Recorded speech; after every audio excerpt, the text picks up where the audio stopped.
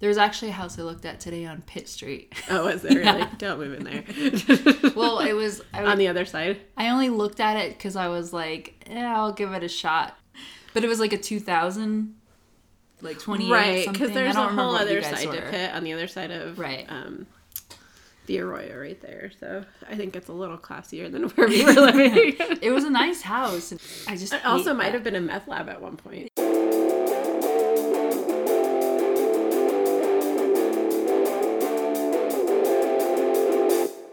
Hi guys, welcome back to Wayward Fans, a supernatural podcast. I'm Shannon. And I'm Liana. And today we are talking about Good God, Y'all. And Good God, y'all. Free to Be You and Me.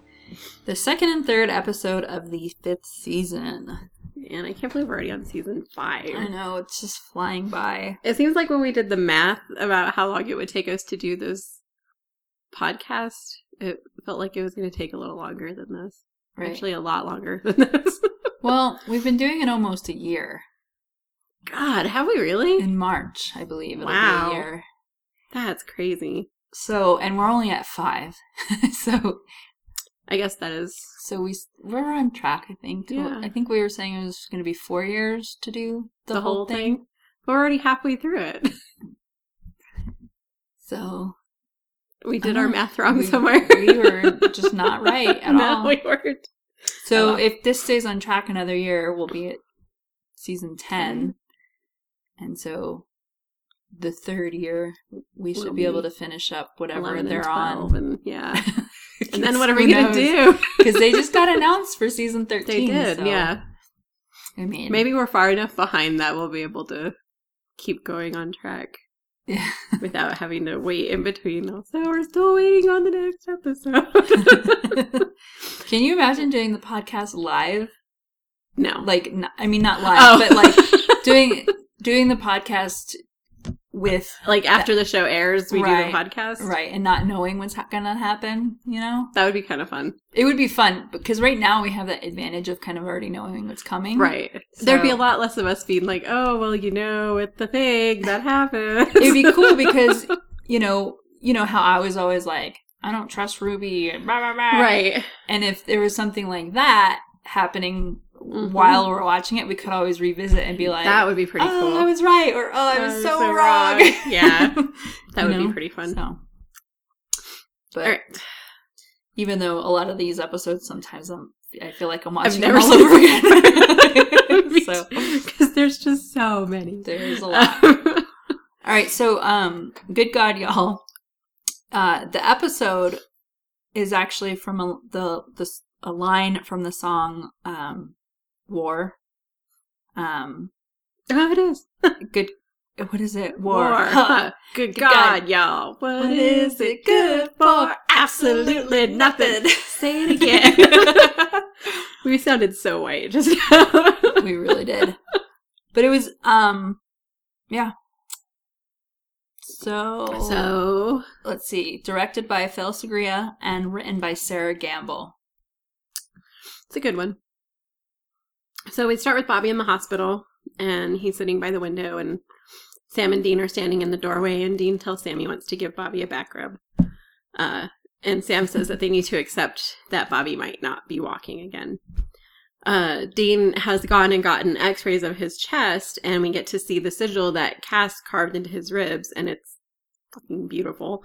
It's way bigger than I was expecting, like a little right, like the girls who get the nice little Chinese symbol, like tattooed on their rib. Right. Something like that. No, his entire rib cage is covered with Enochian. It's beautiful. Like, I was so jealous. Could you imagine, like, dying and they're like, oh, we need to do an autopsy. What the hell? Like, I've been watching a lot of Bones lately. Yeah?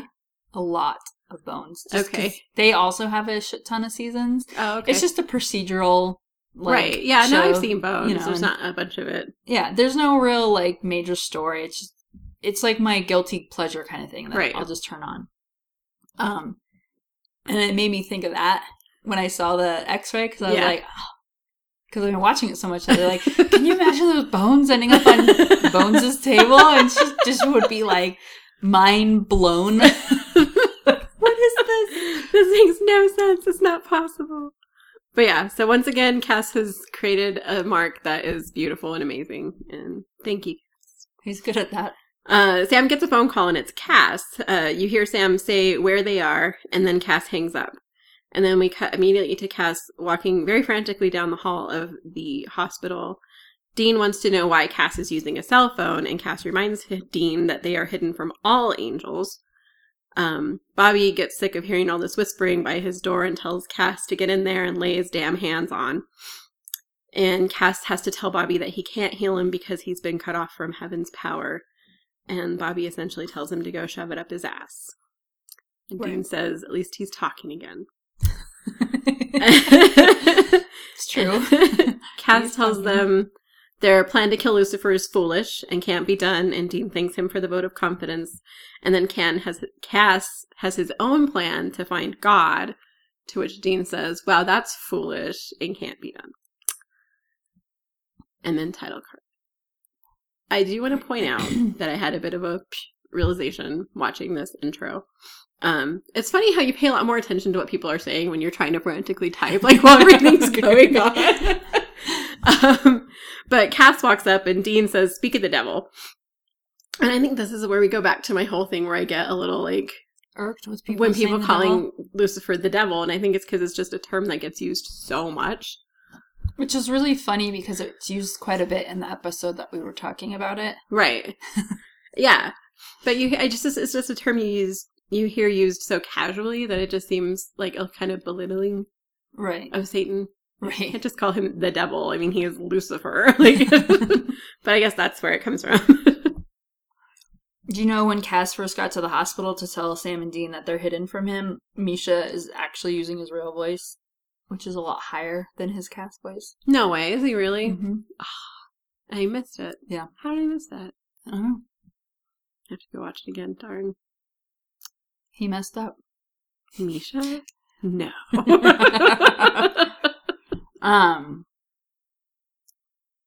So Cass and Dean are talking about finding God.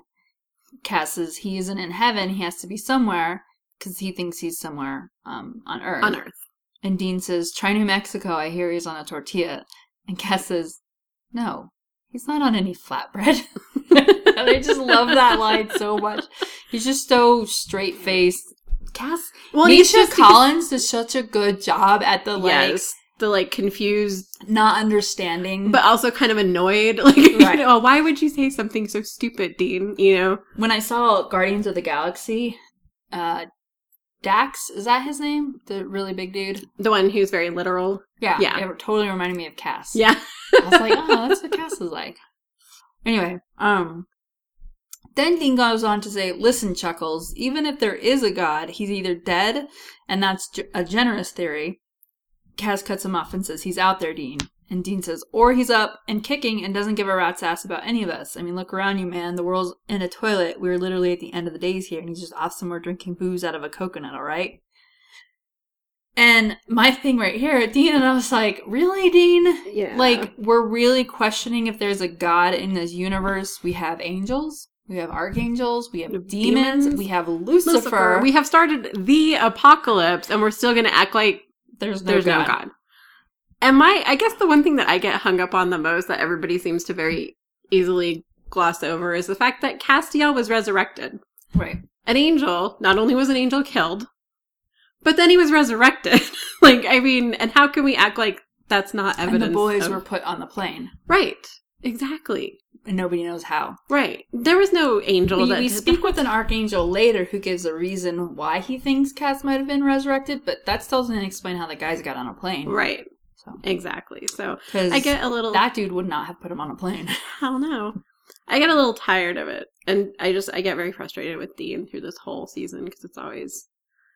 I always know God, Cass. And I understood it in the beginning, you know, he doesn't believe in it. That's totally fine. People are allowed to not believe in it. Right. But the more and more he's going through this world, I'm like, okay, Dean. Like, I don't believe in God, but if I was in your shoes at this point in my life, I'd probably be like, all right. I'm going to go ahead and say he probably exists. I don't think I'm really making much of a stretch in faith at that point. Right. I mean... there comes a point. He's just really holding on his guns here. Yes. I think it's just because he's mad. Because he wants... Well, because Dean's always mad. Right. He wants God's help at this point. And he's not getting it. Exactly. Okay, so Cass is really set on finding God. He believes he's the only one who can help right now. Dean still thinks Cass is reaching. Cass explains that he's killed his own brothers, rebelled, and done all of this for Dean, and they failed. I have the line. Do you want me to? Go ahead. Yes. This is my favorite line in the episode. He says, I killed 2 angels this week, my brothers. I'm hunted, I rebelled, and I did it, all of it, for you, and you failed. You and your brother destroyed the world, and I lost everything for nothing. So keep your opinions to yourself. Yeah. And I was just shut down. Yes! That's right, Dean. So Cass says that he's come for an amulet. It's a very rare amulet, and it burns hot in the presence of God. And the guys are like, okay, and like... And Bobby's like I don't have anything like that. And he looks at Dean and he says, you have it. It's the one you're wearing. And Dean, at first he goes, no. Like immediately, without hesitation, no. Like, you're not taking it. Cass just says, give it to me. Yeah, and of course Dean's like, oh. Dean's like, all right. And then he says he feels naked now. I like how it's the Samulet. It's the Samulet, as it comes to be called, because it's the one that Sam gave him right at Christmas time a while ago. But I just love how Dean does hand it over to him very reluctantly, and then he gives it to him. Before he hands it, he says, just don't lose it. Right. And I'm like, Dean, you're talking to Castiel. Probably the only being on the planet who has never lost anything. So, I just, yeah. Dean bugs. I'm sorry, but he does. He doesn't bug. He bugs. That amulet is very important to him. It is. I understand. I think he would say that to God if he was handing it to God. And that's why he bugs. He doesn't bug. He bugs. He bugs me. Oh, okay. Is that okay, Shannon? Yes. He doesn't bug, he bugs you. That's fine. Okay, all right, fine. So then it cuts to Rufus. Well, Bobby gets the phone call, right? Right. Rufus calls Bobby at the hospital? Right, but we see it cut to Rufus first? I think we see it from Rufus's side, don't we? I thought that he just called Bobby, but it could go either way. Okay. Well, what I have is that Rufus is shooting someone or something, and he's pulling that other dude out of the road while he's doing a tourniquet around the moon, and then he calls Bobby. Okay. So I don't know. Maybe I wrote that wrong, because I thought it was kind of all at the same time. Was it? Rufus is calling Bobby. Oh, I see what you're saying. While he's helping that guy, and then he starts shooting the demons, and Bobby's Bobby's on the other end like, Rufus, where are you? Yeah. And so Rufus, however it happens, Rufus calls Bobby and basically gets over to him that he's in a town called River Pass, Colorado, and there's too many demons, and they get disconnected, and Bobby just hears gunshots. I was very excited to see Rufus. Me too. I like Rufus. I love Rufus. I was not too excited about all the demons, especially around Rufus. Yeah. So the boys head that way. As they approach the town, the bridge is out. They get out of the car and there's no phone signal or any other way into the town, so they have to hike in. And they're getting in, and it's like a total ghost town. And I really, really, really, really like this shot. I love this whole scene. Of the music playing as they enter and as they're kind of looking around everywhere, and they look in the car. And I really like how they approach the car at the end of the road, and it's playing the music. Yeah. And then they turn it off. The song that it's playing is Spirit in the Sky. Right. Which is a great song. And it was just a wonderful song. It was such a perfect use of that song. Like, it was just so creepy. And I also really liked how they're looking around and they, like, focus in on the sprinkler that's still going. Which, like, gives the impression that everything happened, like, very, very recently. And it all happened, like, very quickly. Right. And then, it was just that entire scene where they show up in the town is amazing. Love it. I really love how it ends with the car, and I thought it was kind of funny. Every time I see this episode, when Sam reaches in and turns off the keys, but leaves them in the ignition, and it doesn't do the ding, ding, ding, ding that most cars would do. Well, it looked like a bit of an older car. Yeah. So Dean admires a beautiful Mustang. Yeah. I never looked it up. It looked like maybe like a 68 or a 69. Sure. But, oh my God, I love old Mustangs. And it is a beautiful cherry red. But anyways, so they're walking through and Ellen shows up. I was also very excited to see Ellen. And she throws holy water in Dean's face. Dean says, we're us. Yeah. Which is funny because she never, I mean, obviously Dean is fine, so she probably doesn't have to test Sam, but she never doesn't. Right. I kind of like, I was like, come on, Ellen, you should know better than that. Like, at least check both of them. Right. You're a hunter, goddammit. Right. So she takes him to the hideout that they have, and we can see devil traps on the floor, and she knocks on the door, and actually she knocks SOS in Morse code. Well, doesn't she smack him in the hallway first? Well, first she smacks Dean because she asks him, why he couldn't They get call. inside and she turns around and just smacks him right across the face. And so I'm watching this with Prudence sleeping on my legs. And I'm just typing and then Ellen smacks him and it scared the shit out of Prudence. It was so funny. And I mean, it was funny, but like I had cat claws like right in my shin because of it. Oh, yeah. And then she just ran into the room and like didn't come out. But nice. Yeah, she slaps him and because first she tells him, she stops him and she says that she's really happy to see him. And then she slaps him across the face for not calling and giving her the peace of mind. Yes. And she tells him that the whole town is pretty much demons except for the small group she has. She said she also came to the call of Rufus, who was investigating omens. Her and Joe are nearby, so they came to help. And we find out that her and Joe have actually been hunting for a while now. Joe got separated from them, and she was out looking for Joe when the guy showed up. But when she does knock on the door, it is SOS, yeah. So they're inside, and Sam wants to get the people out and make a run for it. But Ellen says they've tried. There actually used to be more of them. They just can't make it through. Like a lot more of them, yeah. So Sam wants to go load up on more weapons at the sporting goods store that they saw, and also maybe get some more salt and stuff. Right. So Sam and Dean they leave the room to go do that, but Dean tells Sam that he'll go by himself. And Sam will stay and teach Shotgun 101. Right. And Sam's like, no, Ellen can do that, why don't? But then Sam realizes that Dean doesn't want him to go out there because he doesn't want him to be around demons to potentially sink back into his demon blood habit. Well, I don't think that's completely unreasonable at all. And I think Sam's making it a lot more difficult than it should be. Right. I think he needs to give Dean a little bit more leeway. Yeah, give him a little bit of credit because you were literally an addict. Right. like a couple days ago. You stuck your face into a demon's neck in front of your brother and an angel to drink their blood. You obviously had a problem that you couldn't control. A pretty severe problem, right. I mean, if you're doing it in front of Dean, you can't control your habit. Exactly. Like, that's a very serious line that you crossed quite gleefully, Sam, so. And I know he thinks he's okay now because whatever put him on the plane cleaned him. Supernatural methadone. Right.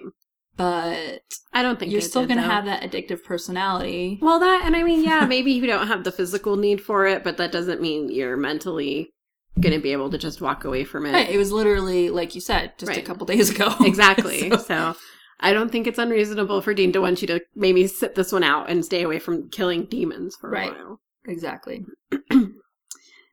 Sam doesn't listen, and they go together anyway. So Sam goes into the quick march for salt while Dean goes for weapons, which Dean, again, didn't want to split up. And Sam's like, can we do this as professionals? And right. Well, and Dean to be like, I don't know, Sam, can we? And he's like, I'm trying to be a professional, that's why. But anyway, so Sam goes in and to the store, and as he's getting salt, we see two demons enter. And Sam kind of crouches down and walks around the aisles and is able to or he's trying to get a drop on one of them, but the salt drops or something, and the demon notices him and they fight. And Sam is actually able to kill both of the demons in there. Because he has the demon knife. Right. But then he looks at the demon knife dripping with blood and he like runs his thumb up along it. And has like a drop of demon blood just on his thumb and he's just staring at it. All longingly. Right. And I'm like, this is why Dean didn't want you to go out. Sam, see? So there were things that I noticed this watch through that I did not notice last time. Only because I know the whole play out of the episode. But it seems like Sam, who wants to do this like professionals, should have had a couple of questions about what was going on in the Quick Mart. Mm-hmm. Because the demons are in there and they're picking up bottled water. Right. And when he stabs both of them with the demon blade, we don't see any demon die. Fire. Right. Yeah. So, and he even tries to exorcise one of them. Because while he's fighting them, he was trying to recite an exorcism. Right. But it had him around its throat and he couldn't. Right. So. But it's just, it was a little weird. Right. And that's what and again, I know how it plays out too, because at first I thought he was doing it with a regular knife, and that's why he went to look at his knife. Like, what the hell just happened? I was like, oh no, he's looking at it because it's the demon blade, and because he wants some blood. Right. But I was like, we didn't get that like normal orange fire like, from flare inside them. Right, comes exactly. out when we see the demon demon knife. knife. My big one when I was watching it this time, I was like, but why would demons want to pick up water? Right. Why are they picking up water? Like, they don't care if they have a prisoner who's comfortable or not, and they certainly don't need water. Right. These conveniences. Yeah. My note for that part, though, was, oh my God, Sam, don't look at it like that. So, as he's oogling the blood. Ogling. I guess oogling works too. Dean shows up, and you can tell, nothing is said, but you can tell just the look on Dean's face. He's worried about the demon blood problem. As I think everybody would be at that point, considering right. You see what's going on. Exactly. So Dean asks, or they get back into the room, and Dean's talking to one of the younger guys in there, and he hands him like an AK or some kind of an assault rifle, and he asks him if he knows how to use a gun, or how to handle a gun. If he knows his way around a gun. Right. And then the guy just totally breaks it down like nothing. And Dean realizes that he's military and asks where he served. And he says, he did in, where was it? Fallujah. Yeah. 2 tours, and he just got back over a year ago. And then Army guy says, takes one to know one, where did you serve? And Dean says, hell. And he goes, no, seriously. And Dean goes, seriously, hell. Which, I was like, Dean, what the fuck? I think you're being a little forward there. It was just unexpected. Dean's usually not that forward open about what they do. Right. Well, just his experience in general. Like, you know what I mean? Like, when he meets civilians, I guess we could call them, he's always like, yeah, the other day I killed like 3 vampires, and did you guys know that demons are real? And, right. You know what I mean? Well, I think what they do is not so much hidden right now, because well, I guess that's the true. whole town kind of already knows about demons. Yes. Him saying that he served in hell, though, is kind of just a little, right. Because, I mean, that could come across as wrong. Wait, you served in hell? And there's a bunch of demons here? Like, are you part of this problem, hang on, sir? How did you serve? Right, exactly. That's a very good point. God, Dean. So, Dean asks Sam what's bothering him. And Sam is upset that he had to kill 2 teenagers, but he wishes he could save people. And Dean reminds him that when he was saving people, he was hopped up on demon blood. And Sam tells him that's not what he was thinking. Sam, but I'm like, but isn't it? What were you thinking? Right. The only way you can save people the way you were saving them is if you drank demon blood. To be fair, even before all that, they were at least exorcising demons, right? You know, and they weren't just flat out killing them. I mean, not like he had a choice in this scenario, right? Yeah. But it was a meme I saw a while ago talking about like the progression of Winchesters and their attitudes toward demons, and it's like first you just walk up to them and say Cristo. Then you trap him in a devil's trap. Then you trap him in a devil's trap and try to exorcise him. And it's like, now you have the knife and you're like, let's stab it and see if it glows. Like, let's just kill them all. So, yeah. So Ellen's getting ready. She's going to leave because she needs to be searching for Joe. Sam says he'll go with her. Dean, before they leave, wants to talk to Sam and brings him out into the hall again. He doesn't want Sam to go out there. He's worried that Sam is going to fall off the wagon. Sam shoves him into the wall, clearly very upset that his brother doesn't trust that he's learned his lesson. To which Dean says, I don't know, have you? Right. And that pisses Sam off. But Sam needs to understand that it is going to take a long time before anybody is going to trust him again. Right. And I think it's incredibly naive of him to think that just because they were saved onto that plane and he doesn't physically crave it anymore, that they're just going to accept the fact that he's also going to make the right decision going forward. You know, like, that's just not how it works. I think he also did it because he felt guilty. Because he knows Dean's right. He literally just had a craving for it moments before in the convenience store. Right. We're not blind. We know that's what it was. Exactly. You know? So I think he knows his brother is, you know, has a point, but he doesn't want to believe it because he knows how much so he's just lashing out. Yeah. Yeah. But he also is, I think, being naive because it's like, if you and I were, you know, sisters and you were a heroin addict and we had we had to send you to rehab and get you clean and you finally were good. And then you came back and you fell off the wagon. And then you were like, okay, no, I'm good. I just needed to do that. Nobody would believe you. Right, exactly. Ever. We'd be like, no, we can't trust you around this stuff. Exactly.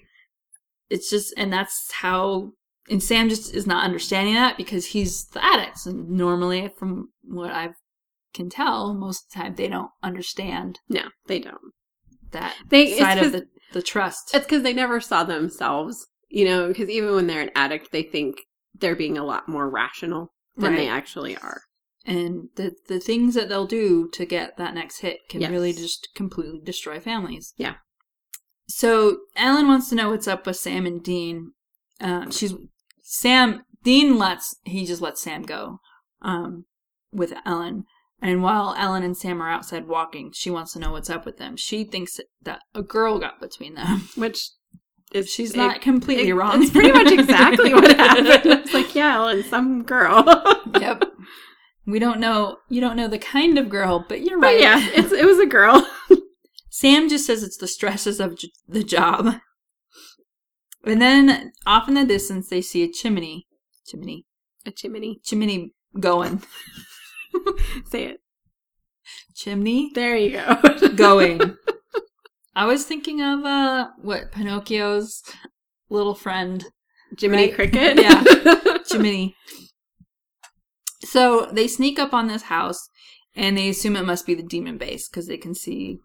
And they're wondering what they were burning. Right. Because Sam points out that demons don't get cold.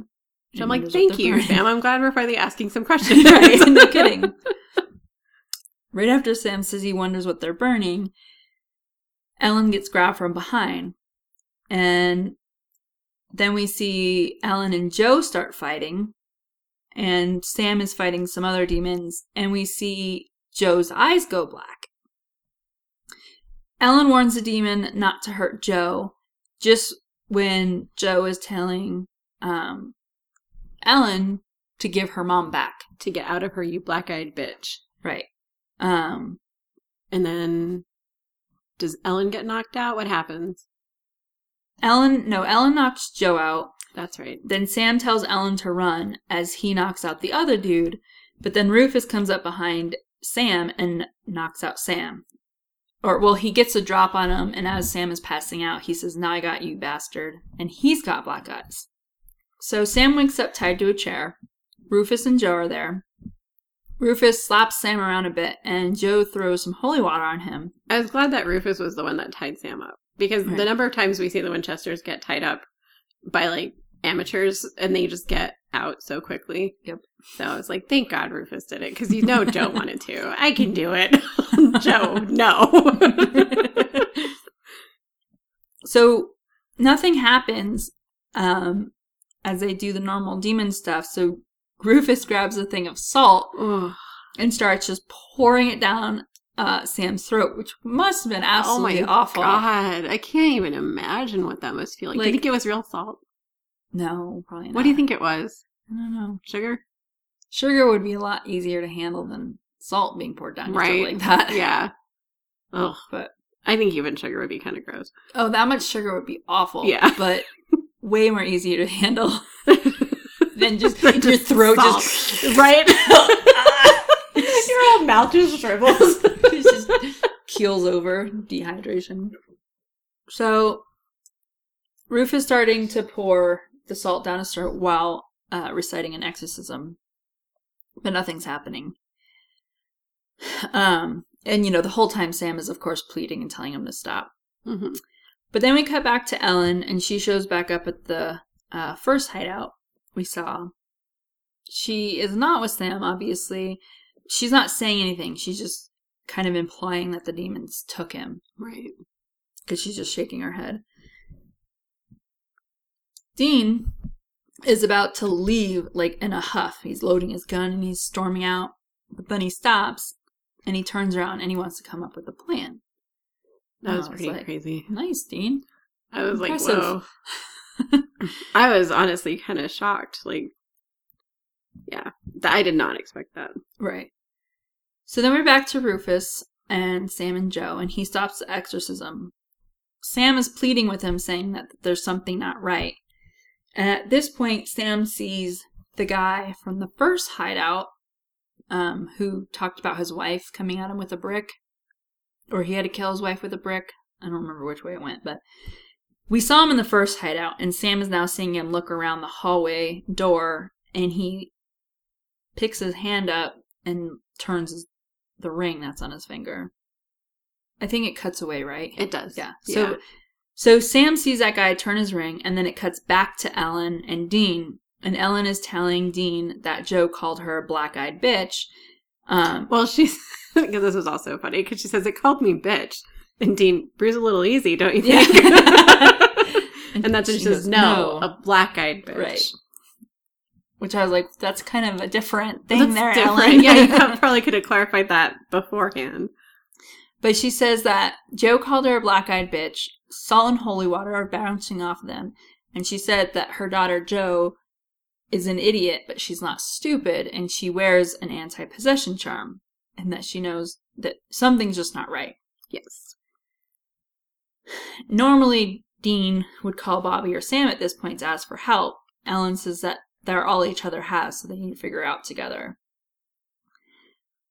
Ellen says that Rufus said he was coming to this town because of the water, and that's all she knows.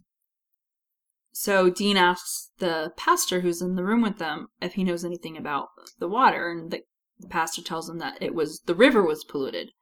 And the army guy chimes in at this point and says that it was last Wednesday, and that's when the demon activity started the next day. Army guy also says that there was a shooting star, really, really big, that same night. So to which Dean's like, well, yeah, that's kind of a big deal, which I was kind of surprised nobody mentioned that. Right. Because Dean was like, anything else? And the guy's like, well, there was anything something else? Kind of weird, but I don't know if it matters. And Dean's like, well, what? Anything random matters at this point. And he tells him about the shooting star. It's like a huge shooting star. Yes. Yeah, that does matter. So Dean grabs the Bible and reads the passage from Revelations out loud. Well, right before this, as Dean is flipping through the Bible after he gets his information from the army guy, he goes, so do you think this is from space? So you think all this comes from outer space? And I'm like, hold on. He just grabbed a Bible. He grabbed a Bible, and we're talking about demons. Why would he think this is from... And then Dean's like, this is an X-Files, pal. And I'm like, Dean says that a lot. Like, he's constantly having to tell people that they're not in the X-Files. Yes. It's a little weird. He has used that line several times. Yes. And he uses it again later on, too. He does. He continues to use it. It's a good line. It is. But I'm like, at what point are they going to meet the Winchesters and not think aliens? Right. I guess that's the only thing that the human brain can logically go to? We can only go to aliens. Ghosts and demons? No. No, that is way too out there. E.T. Life came from another to visit us? planet coming to us. That I can buy. I can wrap my brain around that. And there fell a great star from heaven, burning like a torch, and it fell upon the river, and the name of the star was Wormwood, and many men died. So, I want to say, I'm sorry, that I think that demons have the greatest names. Like, they have some amazing names. Like, Wormwood is a great name. There's a lot of really good demon names. They're better than the Ninja Turtle angel names. But what I did, because I'm not talking just about this show. Like, I mean, you know, like, don't get me wrong, Alistair is a great name, and I love it. I like Meg a lot, too. I've always liked that name, though. But so I went and I looked up all the C.S. Lewis demons, because he wrote the Screw Tape letters I was telling you about, because I always thought Screw Tape was a great name, too. And I realized when I was talking about it last time, I had it backwards. Screw Tape is the teacher of the demon who's learning, and the demon who's learning is Wormwood. But they do talk about other demons in their letters, and those names are Slubgob, Globose, Slum Trimpet, Trip Tweezer, Toad Pie, and Scab Tree. Ew. Those are amazing names. Like, Scab Tree is awful. Isn't that horrible? I just love them. I like Slum Trimpet and Trip Tweezer. I think those are my favorite.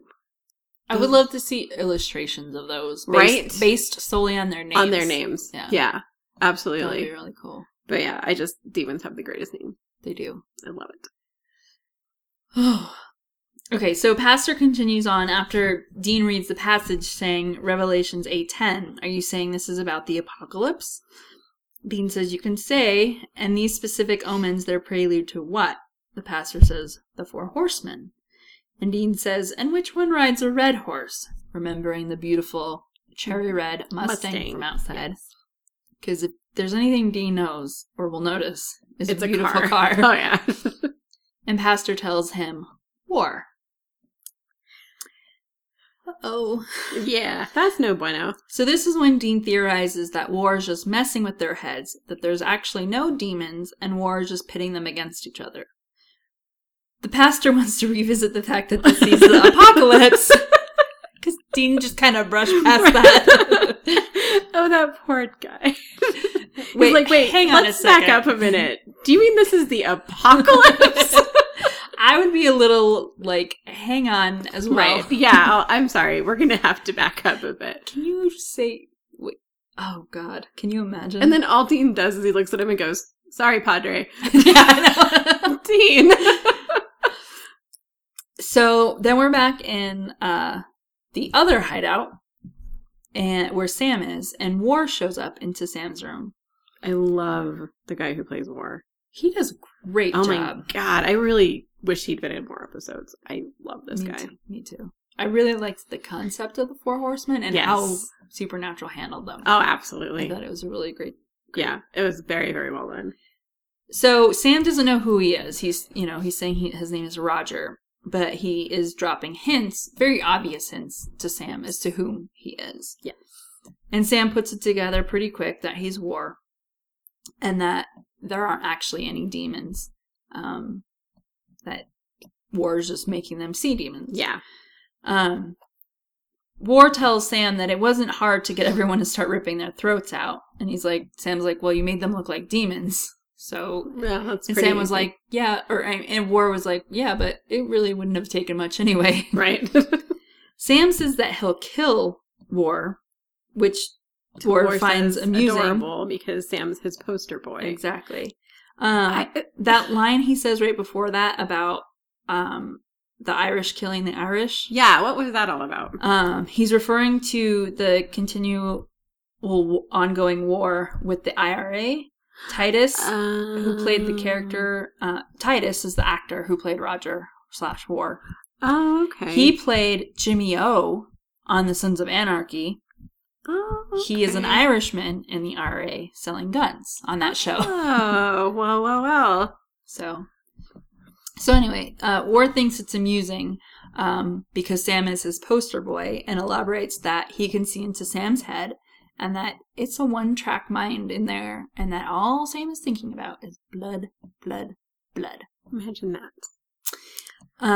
He says that he knows Sam has not been able to stop thinking about it ever since he saw it dripping off of the blade. He's got a lust for power. He wants to be stronger than everyone. I like that line, too. I put that one down as another of my favorites. He says, lust for power. Same as always. You want to be strong, not just strong. Stronger than everybody. Yep. Good intentions. Quick slide to hell, boy. Yep. I'm like, yes, Sam. I love that line. Yes, Sam. I love that line so much because because that's what Sam's go-to always was. Yep. He's I want to help people. Right. I got good intentions to do Yep. this. And I'm drinking innocent people. Innocent people's blood. But it's for the good. It's for the greater good. Have you seen Hot Fuzz? Yes. I love that movie so much. It's the greater good. That town. That is a great town. So, War gets up and makes his own head. He turns his ring again. His own head starts bleeding. He kicks over a chair and he starts screaming. Rufus and Joe run in, and War says to them, or starts yelling to them, saying that Sam told him that they're coming. They're coming for us. They're coming for us. We're all going to die. Rufus knocks Sam out as Sam is trying to plead with Rufus. Then we're back to hideout number 1, and the army dude is recapping that there are no demons, and War is just a dude. He's basically trying to he doesn't really believe what Dean is saying, and he's saying it back to him. Right. So what you're saying is that there's no demons, and that War's just a guy who drives a Mustang. Yeah, exactly. Even though Dean just waltzed in there all, hey, demons are real, and I served a tour in hell. So, Dean, you're not very credible. Right. So Roger starts banging on the door to be let in. He bursts into the room saying that he saw the other demons and they told him they were going to pick off the survivors one by one. Didn't any of the other people in that room wonder where the hell Roger had gone? That's what I would have been saying. Right. Like, hang on a second. When did you even leave this room, When Roger? did you leave and how did you get back Yeah. without dying? And Yeah. how did the demons tell you anything? Right. And what? Yeah. Hang on. This But is it's fishy. That's what he's good at, is spreading panic and fear. Exactly. And Dean does a good job of trying to keep people calm down. He's trying to calm everybody down and not rush out to kill more innocent people, saying it's not a demon thing. This is when War winks at Dean and then turns his ring. And suddenly, Alan and Dean now look like demons to the rest of the group. That shot was creepy. It really was. When they flash to Ellen and Dean and their eyes are black, I was seeing like, all of these "Ugh." characters that we love have demon eyes was Yeah. really bizarre. It was. Like, more than I thought it was going to Like be. Joe and Rufus, Sam. Just because, I mean, we've seen so many demons up to this point. People with Right. black eyes. And it's a good look. You know, it's like, Right. cool, that's a nice touch. But when you see it on these, like, characters that you've like, grown come attached to love, to. right? I was like, oh, I don't like this this is at all. not, I'm Yeah. uncomfortable. Yeah. I need an adult. I'm very uncomfortable right now. I was surprised though. I think it was like, because I was not happy seeing Rufus with black eyes, and Right. same with Joe. But when they switched to Dean and Ellen, I was like, oh, It was a really great yeah, shot, too. It was, Because it was just all of a sudden in there looking over and just... yeah. So panic ensues, obviously. And the army guy is saying, you know, how do we know that they haven't been demons this whole time and everything that they're saying is a lie? I don't like how they immediately went to the soldier being the one who's like ready to just go start killing everybody. Right. That's like a stereotype that I think gets fed too much on television. Right. I get tired of it. I really would have liked to see one of the normal people, one of the like regular civilians, you know, because there was like a guy in there with like his pregnant wife. Right. You know, one of them freak out and be Exactly. like, oh my God, they were just lying to us the whole time. Right. And even then, have the military dude be like, hey, even if that's it, we need to, like, because he should be more rational. You know, and he should be like, we need to have a plan. He served 2 tours. Exactly. Like, come on, dude. Yeah. He would, of anybody in there besides the hunters, he would have been able to keep the most level head. You would think so. But he just goes apeshit, freaks Right. out, starts shooting at them. And so they Ellen and Dean get out, and then all of the rest of the hideout people are starting to like load up and get armed. he's talking to Roger about how Dean and Ellen were probably demons the whole time, and the holy water and salt was probably all bullshit. Roger mentions that he saw some knives in the kitchen, so Army Guy tells him to go grab them. Then we're back to Rufus and Joe, and Rufus is setting up booby traps. Booby traps. That's what I said. Setting booby traps. Why would I say bobby traps? I don't know. It says booby trap in my note. Anyway, so he's setting up pipe bombs around the windows. There you go, pipe bombs. as booby traps. In the entrances of the hideout that they're at. And, Joe mentions that that's not going to stop a demon. And he's like, well, if they don't have any limbs, it's going to make them a lot slower. Another great Rufus line. Exactly. He's got some good ones. He does. So the first hideout group has now left, and they are moving towards the R&J hideout. The R&J? Rufus and Joe hideout, which is what I started calling it for my notes. So Rufus and Joe are loading up when one of the bombs go off. So they go searching. Dean gets the drop on Rufus and Ellen on Joe. Dean is trying to explain to Rufus what's going on. Rufus is not listening. Dean continues to explain about the horsemen, and all the while, Ellen is doing the same thing with Joe inside the house. I just think it's crazy how many times Dean, totally downs Rufus and, pins him to the ground or something. I'm like, Rufus, I thought you would have been a little tougher than this. Yeah. Well, Dean is one of the best hunters. Well, that's true. So that's true. Dean's pretty good. He is even stronger than Sam. The only time Sam That's has ever true. been able to beat him is when he's on demon blood. Up on demon blood. Yeah. And most people when they talk about it, say that they're the best hunters. The Winchesters are the best hunters. Yeah, so, you're right. I mean, he has been doing this since he was 6 years old. So also a very good point. It would be a real letdown if he wasn't one of the best. True. Absolutely true. So Dean continues to explain the horsemen as he and Rufus are fighting. Tells Rufus that he's hallucinating. And reminds him of all the omens that he came to investigate. Right. And finally, Rufus cuts through the hallucination and we see the black fade out to his regular eyes. And Rufus says, "Did you figure this all out by yourself, genius?" Rufus, you're so charming. So Dean runs up the stairs to get Sam, because Ellen and Joe came out at the same time, and Ellen's like, so we all on the same page? So Dean runs up to go get Sam. Sam explains that it's the ring. Right, because the hideout people are all collapsing onto this hideout now. They've finally arrived and they're starting to shoot. Sam knows that War's controlling everybody with the ring. Because at first Dean's like, I don't know. He's like, it's War, but I don't know how he's doing it. And right. Sam's like, it's his ring. And Dean's like, oh yeah. He turned it right before we all started to hallucinate. Again, a little ham-fisted with the explanation, guys, but thank you. Right. For those of us who hadn't caught on. I was like, really? That's a bit of an explainer. Yeah, but they do that sometimes in this show. They sure do. So, a shootout ensues. Rufus is going around telling his people to stop firing. What does he say? Doesn't he knock somebody out? Yeah, well, because there's a dude in the very top of the house and he's running it right. And the dude's up there. After a while, he's the only one who's still shooting. Yeah, and Rufus runs up and grabs his gun and smacks him in the head with it. He's like, stop firing usually means stop firing. So in this shootout, the pastor was shot. So Ellen runs to help him. She's still got the black eyes, and the girl who's there next to him freaks out, and she's like, I'm not what you think I am. And she starts doing CPR on the pastor, or at least putting pressure on his wound. Right. But then Army Guy shows up and starts to fight, or knocks her over and holds a gun on her, and he was going to totally shoot her. He does. He doesn't have any more bullets. Right. So he totally fires, and I was like, holy shit. And so then he pulls his knife. Right.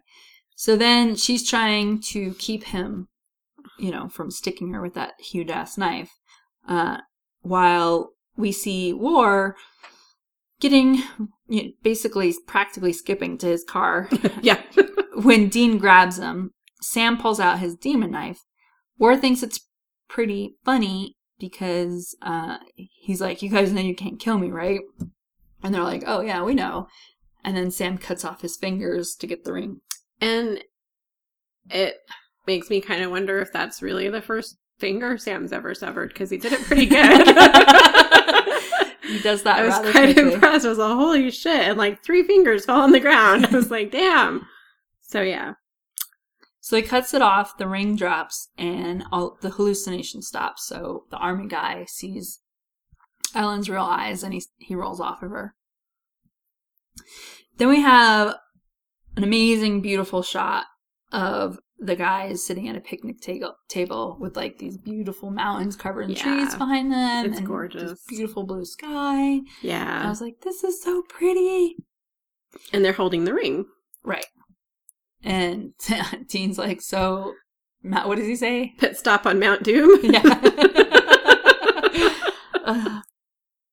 So Sam says, from the minute I saw that blood, only thought in my head, and I tell myself it's for the right reasons. My intentions are good, and it feels true, you know, but I think underneath, I just miss the feeling. I know how messed up that sounds, which means I know how messed up I am. Thing is, the problem's not the demon blood. Not really. I mean, I know what I did. I can't blame the blood or Ruby or anything. The problem is me. How far I'll go. There's something in me that scares the hell out of me, Dean. In the last couple days, I just caught another glimpse. Sam doesn't think he's fit for hunting, and he wants to part ways with Dean. And Dean actually agrees, and says every time they've been on a job, he worries more about Sam than actually doing the job right. And then he offers Sam the Impala. Yeah. I was like, what? I put, the only reason Dean did that is because he knew Sam would say no. That's got to be the only reason. I was just like, this isn't real. Yeah. I was also really surprised because, you know, Sam's like, I'm going to stop hunting. And Dean was like, yeah, I think you should. And even like Sam said, he's like, I was expecting a fight, which I was too, but Right. that just shows both of them have gone through some pretty serious changes. Exactly. Sam declines the offer of the Impala, gets up, gets his bag out of the Impala, and hitches a ride with some random guy in a truck nearby. And then it's done. Yeah. And you're like, holy shit, what is going on? Yeah, shit just got a little weird. Because I understand, you know, Dean not wanting Sam to hunt right now, not forever, but right now, Right. you know, till he can have some more time with recouping his addiction. But it was just so bizarre to see him just accept it so quickly. And I guess for Dean, it was probably to him the only thing that he thought would work right now to keep Dean, or to keep Sam away from blood. Right. Because obviously if he's with him on a hunt, he's going to want to be with him constantly doing stuff. Right. So yeah, it was very, and I was happy to see Sam actually come to the realization that he was the problem. It wasn't the demon blood. Right. It wasn't Ruby. It was Sam. And I do feel bad for Sam because that's an awful thing to have to accept. Right. But you know, that's and the it is first part scary. of it. Right, exactly. And I can understand when he says there's something inside him that scares the hell out of him. Cause, it's just crazy though. I can only try to understand, I should say. Right. But it's crazy because he's coming to this realization finally that it's him. But now he's going to go be alone with this, you know? And that's really shitty. Yeah, but I also think that as far as Winchesters go, I don't think he has much of another choice. Right. No. You know, he can't go with Dean. Right, because Dean's going to continue hunting and try to stop the apocalypse. Right, exactly. completely forming. So yeah. No, I know. I'm just saying that's like a really shitty position to be in. Like, not only did you just come to the realization that you do have a problem, now but you now have to you go have like alone. nowhere to go. Yeah. Or nobody to like be with. Yeah. It's pretty. So the banner in the main street when they're walking down in the very beginning of this episode, that's advertising Pioneer Days. It features production designer Jerry Waynick as the Grand Marshal alongside rodeo queen Lily Lashuk, which is a shout out to the graphic artist. Nice. Liana Lashuk. So this is spoilers for the TV show Lost. So sorry. Oh, no. Don't waste your time watching it. The actor, Titus Welliver, who plays War, also played the Man in Black, who was transformed into the apparently evil smoke monster on the show Lost after being killed by his brother Jacob, who was played by Mark Pellegrino, who's Lucifer. Yeah. Welliver also had a reoccurring role in the series Deadwood as big man Silas Adams, which also starred Jim Beaver. Oh, nice. So they've all kind of worked together before. That's pretty cool. I really liked the dude that played War. I liked him a lot. He's a great actor. Yeah. So for my song, I put Spirit in the Sky. Me too. Even though Foreigner was in it. I know. And as soon as I heard Foreigner, I was like, yeah, it's going to be Foreigner. But then I had totally forgotten about the scene when they first show up in River Pass. I was like, oh, nope, Spirit in the Sky. It's just such a really cool shot, the way it's done. Yeah, it is. That's also my favorite scene, is when they first show up in the town. Right. That's my favorite scene as well. I also really liked the end scene. I thought it was beautifully shot. The picnic table? Mm-hmm. Yeah. And then obviously it's a pretty big moment, so it's it's always nice when we get those like really big plot moving scenes. But my favorite is the ghost town walk. And then my line was the cast line about flatbread. Because it's just so funny. Body count in this one is 2, since War is technically not killed. Right. And it's just those teenagers that Sam kills. Yeah, because as far as we know, the pastor didn't die. We don't see anybody else die. Right. What was your favorite line? The cast one? Line. Yeah. Telling Dean to shut up. Telling Dean to go fuck himself, yeah. Which, I mean, it's about time somebody did. And I know I bitch about Dean a lot. I love Dean. I absolutely do. But he's a very frustrating person. And he's kind of, I don't know if self-righteous is the right word, but he doesn't seem to believe he can do any wrong, and he's always very accusatory of other people, and it gets tiresome. Okay. Shannon disagrees.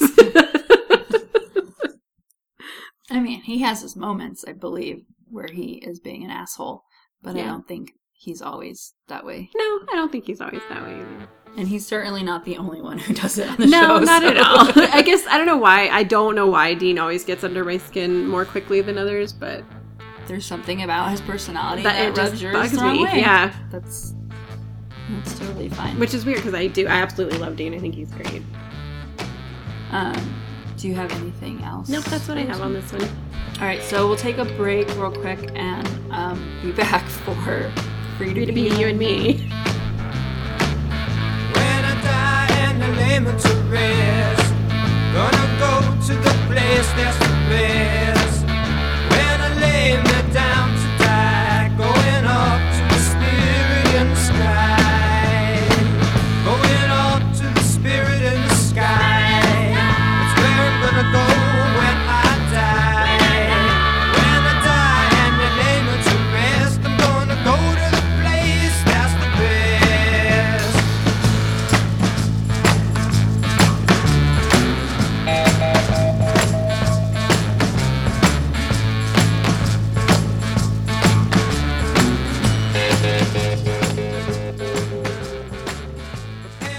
All right, welcome back. So now we're moving right along to Free to Be You and Me. Sorry, this episode is really long. Yeah, we didn't realize this was going to be this long an episode. So the title of this episode refers to a 1970s children's record and TV show called Free to Be ... You and Me. This clip from the show is particularly relevant. My God. As the kids in the clip talk about how they feel about their siblings.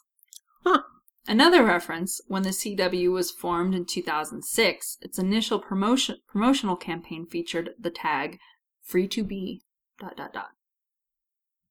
So, a little background on the title there. Right on. Director of this is J. Miller Tobin, and the writer is Jeremy Carver. I love Jeremy Carver. He does some good stuff. He does.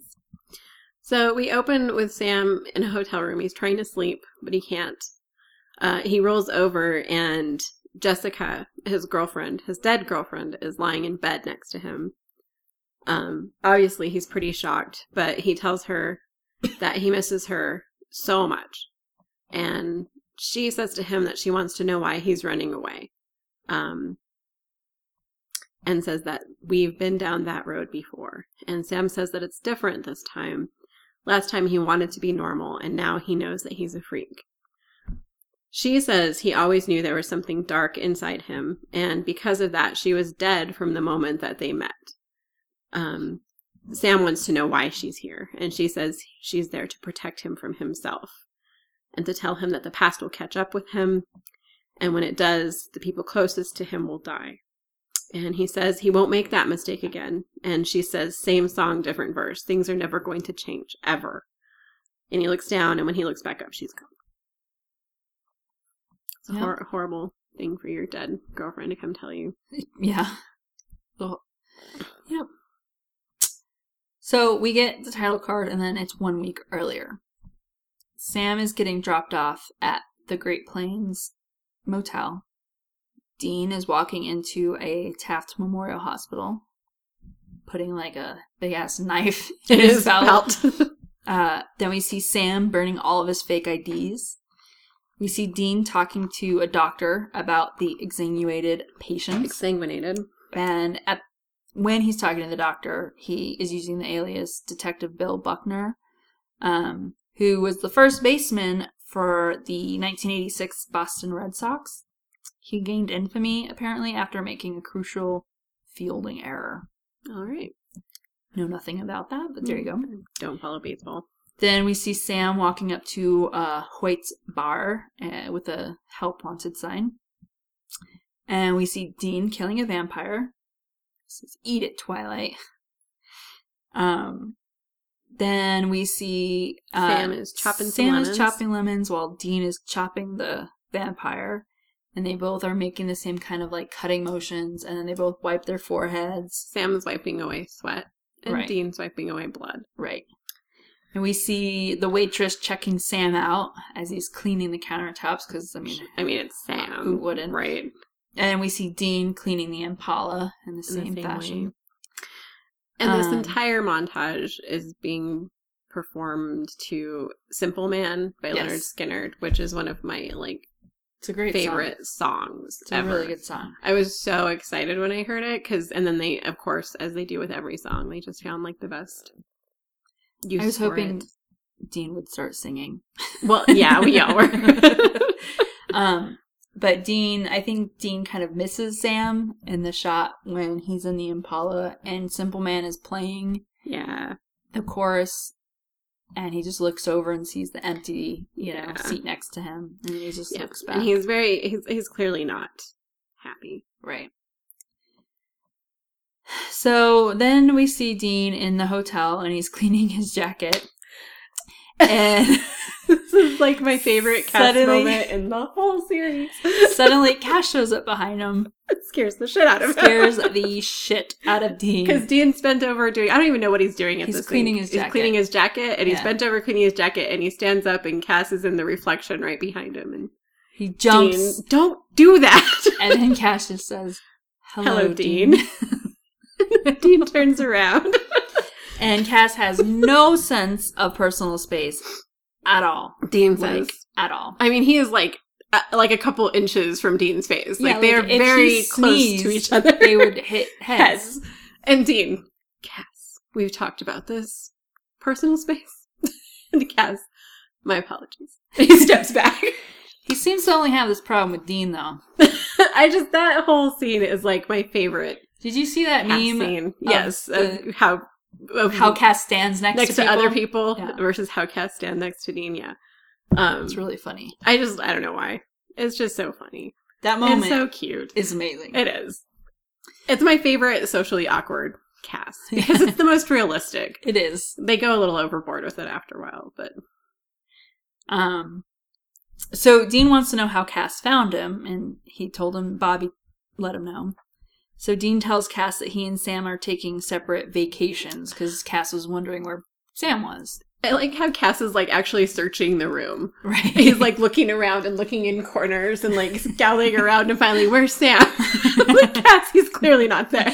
He's like 6'6". Come on. He's very 6'4", large, but right. like you would have seen him. Cass tells Dean he has not found God yet, but he's tracking down something else.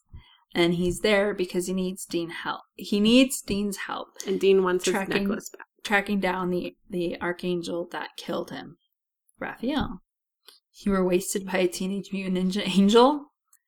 Cass thinks that they can trap him and interrogate him to find God. Dean says, so what, I'm Thelma and you're Louise and we'll just go sail off this cliff together? Cass does not compute. Of course not. I mean, God, Dean. I just love Dean's face as he's just looking at Cass and because realizing he's obviously pretty proud of his, little joke that he just made, and Cass just gives him the blank kind of, Dean, why do you say this shit to me, Dean? I have no idea what you're talking about. I just love that. And Dean wants a good reason why he should help him, why they should trap this angel. And Cass tells him that since he's Michael's vessel, no angel will bring him harm. And Dean's like, great, so I'm just your bullet shield.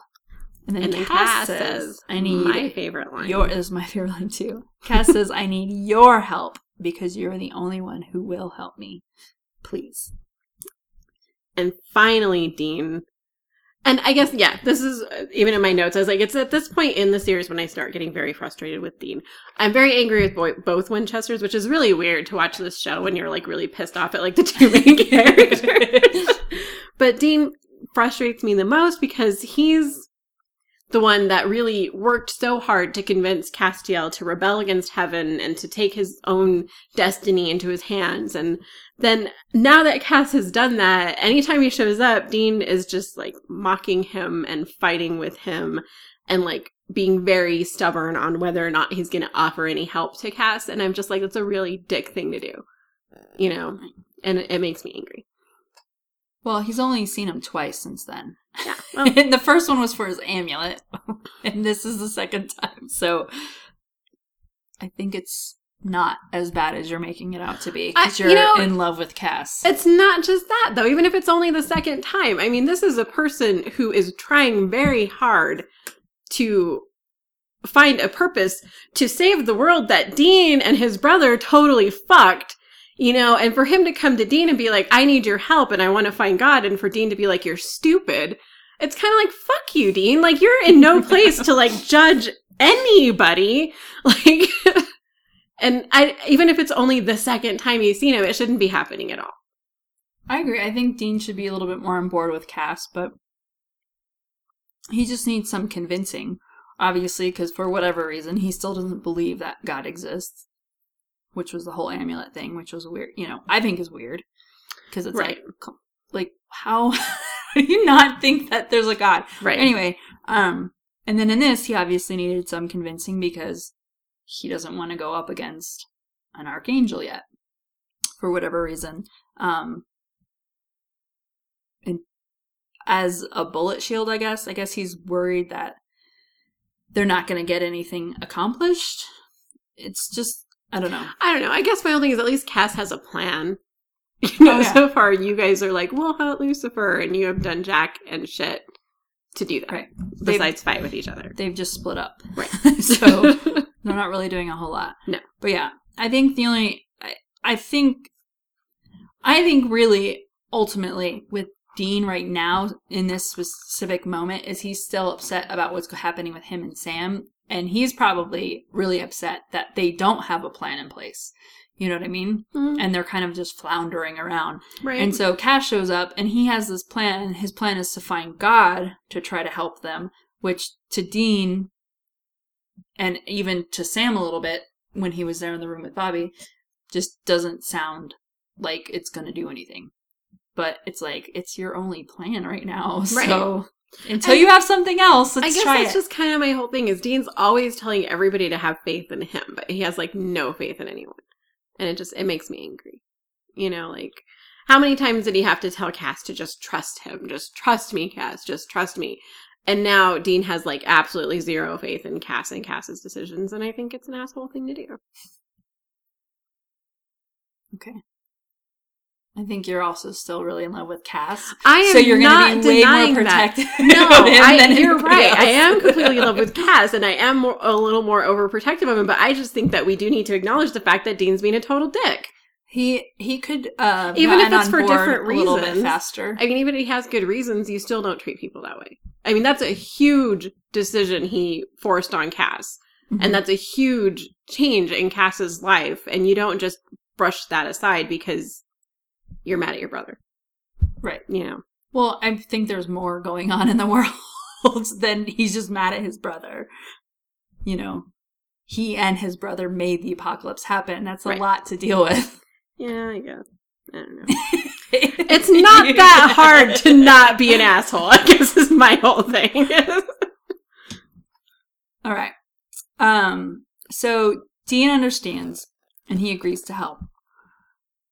Cass is about to zap Dean, and Dean stops him, saying, whoa, last time you zapped me someplace, I didn't poop for a week. We're driving. So we're back at Hoyt's bar, and the waitress wants to know if Keith, quote unquote, plays darts.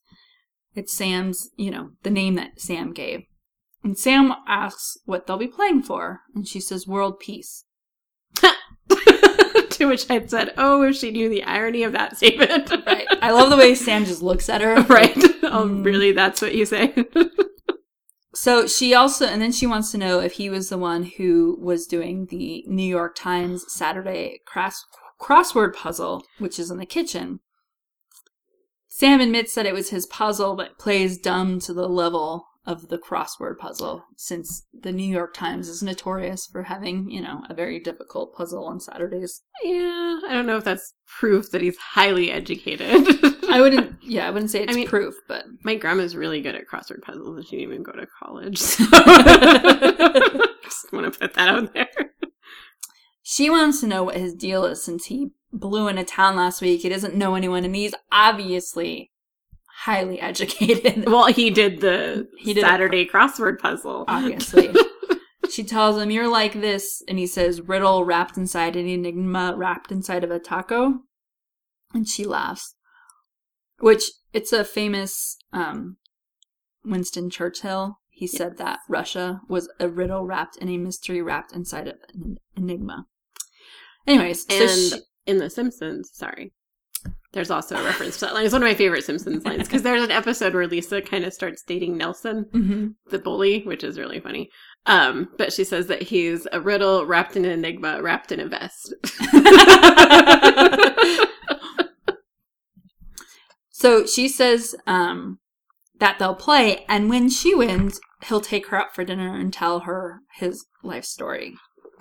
And he does that Sam, like, okay. And I was like, this bitch is forward. But yeah. Okay. But Sam then lands 3 bullseyes in a row. And she calls him Mysterioso, and she likes it. But Sam's attention has already been pulled away by the news reports of freak hail and lightning strikes, now fire consuming the town of Hawley. The bartender turns off the TV, commenting about how it seems like the end of the world. Cass and Dean then show up to a police station. Dean wants to know why they're there. Cass says that a deputy there saw the Archangel. And Dean says he laid his eyes on the Archangel. Right. And Dean says, and he still has eyes. Cass says that they'll talk to the deputy, tell him the truth, that he saw an Archangel, and that the deputy will tell him where the angel went. To which Dean explains to Cass that's not how humans work. And when they want something really, really bad, they lie. Because that's how you become president. I just love how Dean's like, what's your plan? And Cass is like, plan? Because he's like, why would I need a plan? We're going to tell him what he saw. And he'll tear and the whole while Dean is telling him this, he's like fixing his collar and adjusting his like tie. Fixing his tie. And he's like... And then he puts a badge in his coat. So they go in and they talk to a deputy Framingham. Dean is Alonzo Mosley, and he introduces Cass as his partner, Eddie Moscone. Alonzo Mosley is the name of an FBI agent in the movie Midnight Run, and Eddie Moscone is a bail bondsman in the same movie. Oh, okay. So then, when Dean flashes his badge. Right, and then he says, my partner in the FBI. Also FBI. And Cass finally pulls his badge out. And he's like, oh, let me pull out my badge. And I just love Cass's face because he's just staring directly at the deputy, like with like the stern. Like the Cass face. And he's just holding the badge, but it's upside down. And then Dean just reaches over and turns it right side up. And he's like, he's new. And then Cass looks at the badge like kind of confused and then like puts it in his pocket. I just think, Dean, you didn't think you were going to have to maybe do a run-through with Cass on introducing himself as an FBI agent? Maybe he thought, hey, you've been walking the planet for 2,000 years watching us. Maybe he saw something. I think we've established that's not the case. So the deputy is ready to talk, tells them to talk in his right ear because the other was blown to hell at the gas station incident. And they're like, gas station incident? And he's like, yeah, that's why you're here to talk, right? And Dean's like, yeah. Why don't you run us through what happened? So the deputy tells him there was a disturbance at the Pump and Go on Route 4. There was a full-scale riot, 30 to 40 people, full-on fight to the death combat. And Dean asks if he had any idea what set them off. And Angel says... Angel. Cass says to Dean, it's angels and demons, probably. And then he looks at the deputy, he says, they're skirmishing all over the globe.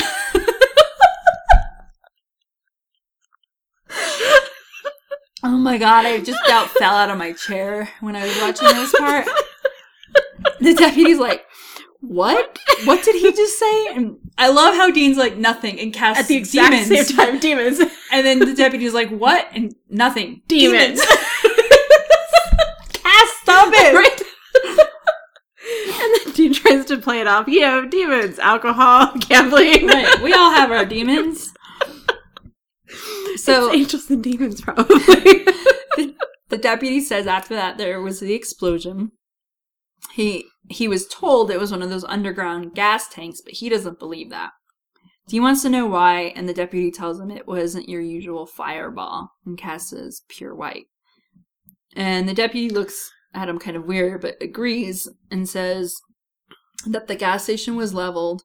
He saw one guy kneeling there, very focused, with not a scratch on him. It was Donnie Finnerman, the mechanic. And Dean says, let me guess, he just vanished into thin air? The deputy says, no. Kotek. He's down at St. Pete's. So, I love that that's how we wrap it up, with Cass being the weirdo and Dean with he just vanished into thin air. Right. That poor deputy. I know. These are the weirdest FBI agents I've ever met. And then, oh my god, Cass just leans over and looks right into Dean's eyes and says, St. Pete's. With some real conviction. And I love Dean just, thank you. Got that. Thanks, Cass. I'm just dying over here. It is just so funny. That whole part is so great. So they go to St. Pete's to see Donnie, but he is just an empty vessel at this point. The angel is gone, and he does not look good. He's just wrecked. Yeah, he's like drooling, no motor function, nothing. He's just in a wheelchair, like staring out the window. And Dean asks, so is this what I'm looking at if Michael jumps in my bones? And Cass says, no, not at all. Michael is much more powerful. It'll be worse for you. Gotta love Cass's honesty, right? So Sam is researching the Book of Revelations. Sam cannot help from researching. Right. He scrolls, we see him scroll through his phone all the way down to Dean's number, but then goes up to Bobby's instead. He tells Bobby about the Revelations Omens activity nearby Garber, Oklahoma, which is where he's at. He says, and upon his rising there shall be hail and fire mixed with blood. We already have the hail and the fire, and I'm sure the blood is soon to follow. Bobby wants to know why he's calling, and Sam says he thought he should know so he could put a man on it. And Bobby's like, Let me think about the best hunter that's closest by. Oh, that's you. I love Bobby. And Sam says that he's sitting this one out. He apologizes and then hangs up on Bobby. Then we see Dean in an abandoned house, and Cass appears. So, and I don't know why I thought of this at this point, but I did write it down in my notes. Why don't the boys have their own hunter's journals?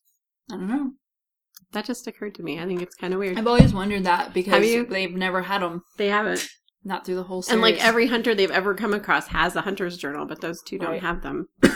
They just use John's. You think they would be at least adding into John's, and maybe they are. We just don't I mean, see they it. might be. But John's always looked kind of full. I was just going to say that. I don't know that they would have any room. Well, I guess they probably don't need them, though, because they have phones and laptops and shit. Right. They're in a new era of hunting. Yeah, probably. I guess Sam's laptop is the equivalent to His journal. Right. Yeah. God only knows what Dean uses. Sam. So Cash shows up. Oh, sorry. Here's another of my favorite series of lines. And Dean asks, "Where have you been?" Cass says, "Jerusalem." "Oh, how was it?" "Arid."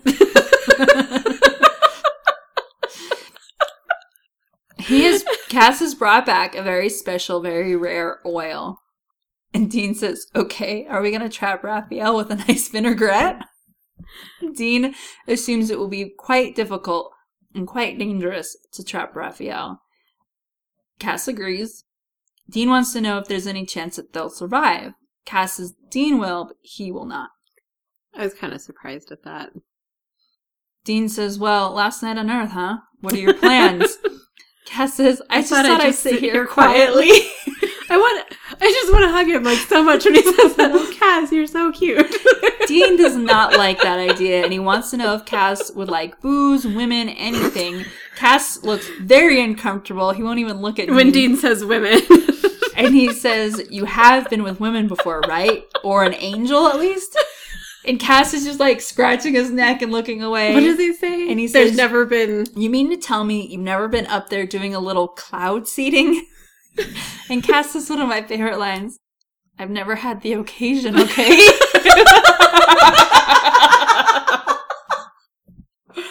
Oh my god.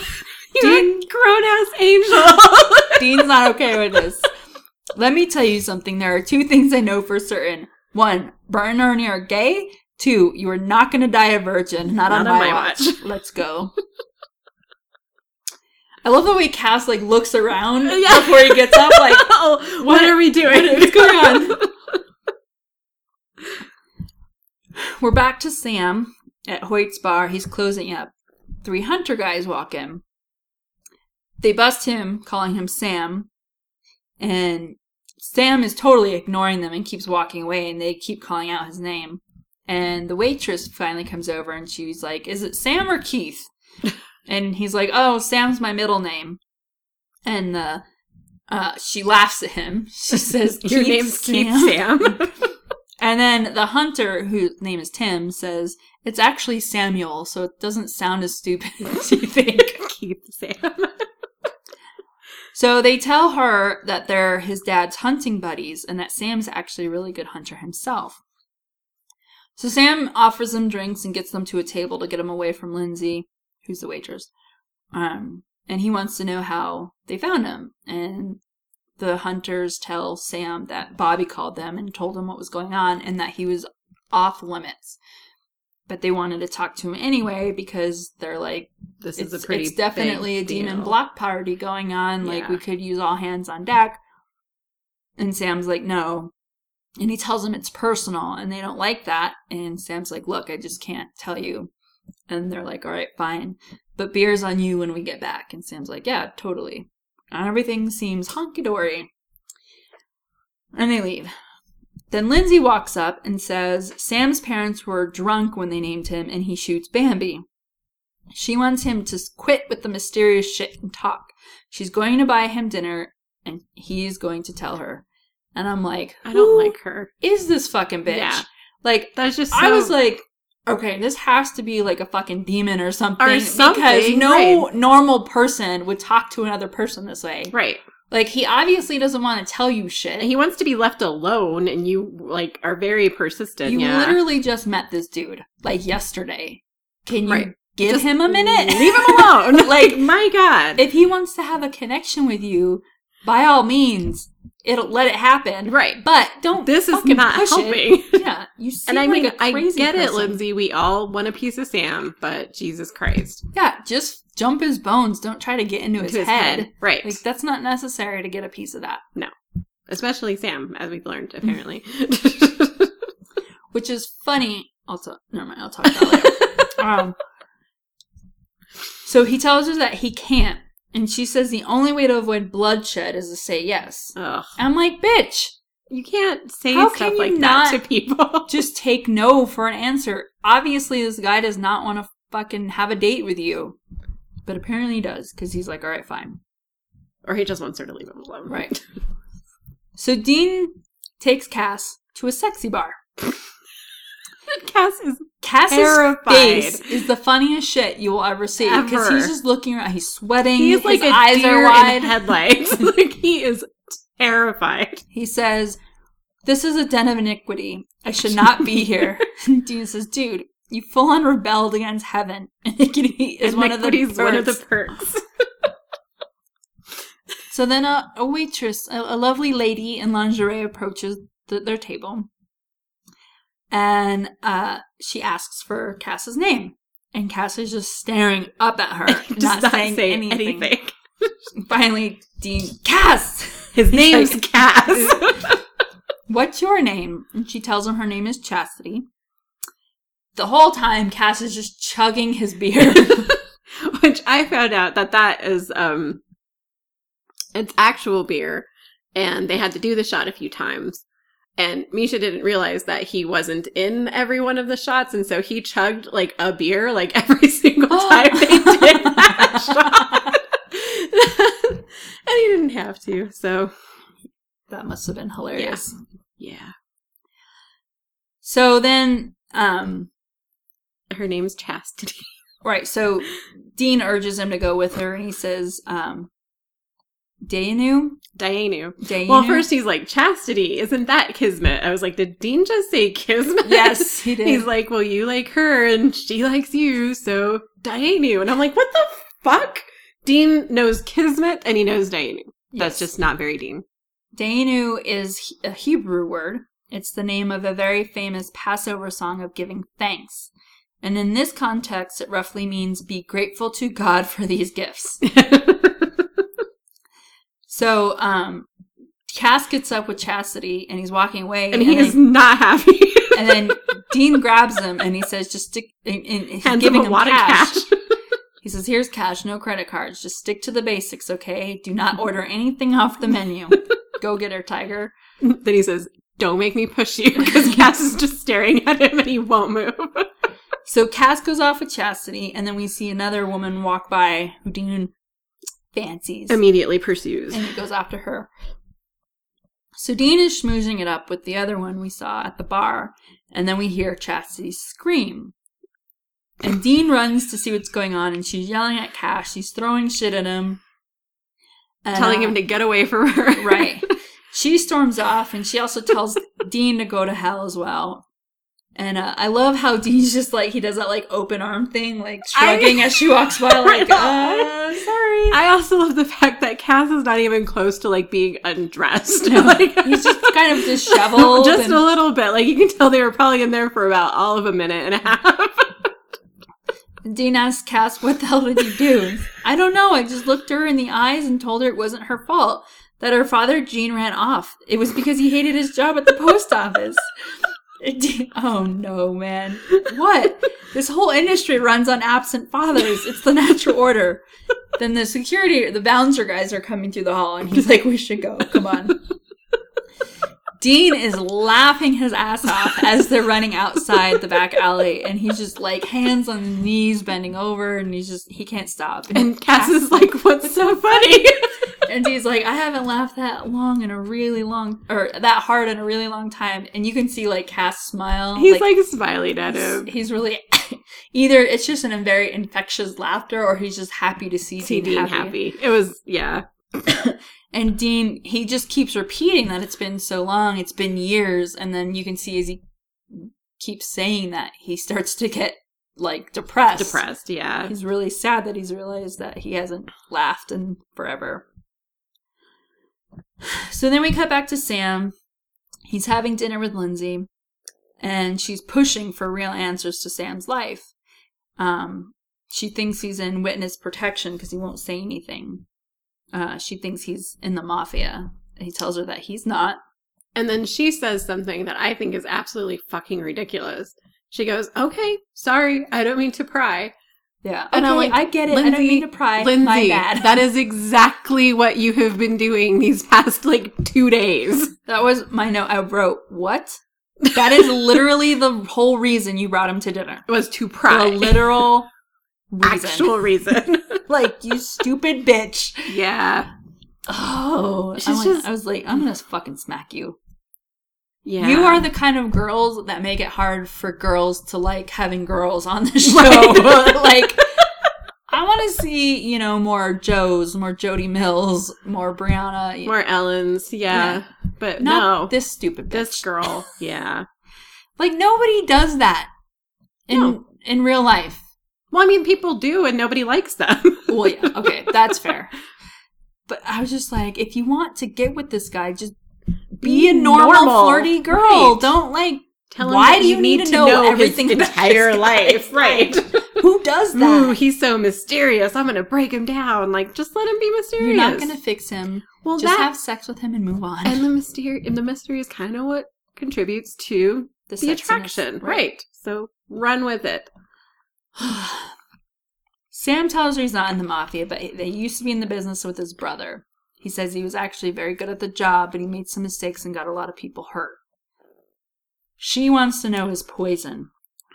And he's like, what? And she says she knows the look. She knows somebody who is hooked on something. She pulls out her sobriety chip. She's been sober for 3 years. She tells Sam says, but you work in a bar. Right. And she goes, and so do you. And I'm like, what the hell does that mean? That has nothing to do with the fact that you were a fucking alcoholic. Right. Who works in a bar. You have no idea what Sam was hooked on. So she tells Sam that she doesn't know him, but no one has ever done anything so bad that they can't be forgiven and that they can't change. Cass and Dean are at St. Pete's again, and they're going to try to summon Raphael. Cass pours the holy water around the wheelchair. Which is an amazing circle that he pours that in. Right. I was pretty damn impressed. Oh, wow. That must be an angelic squig thing or something. It's a perfect circle. What's the compass? They have a compass. He just looks at the dude and... Yeah.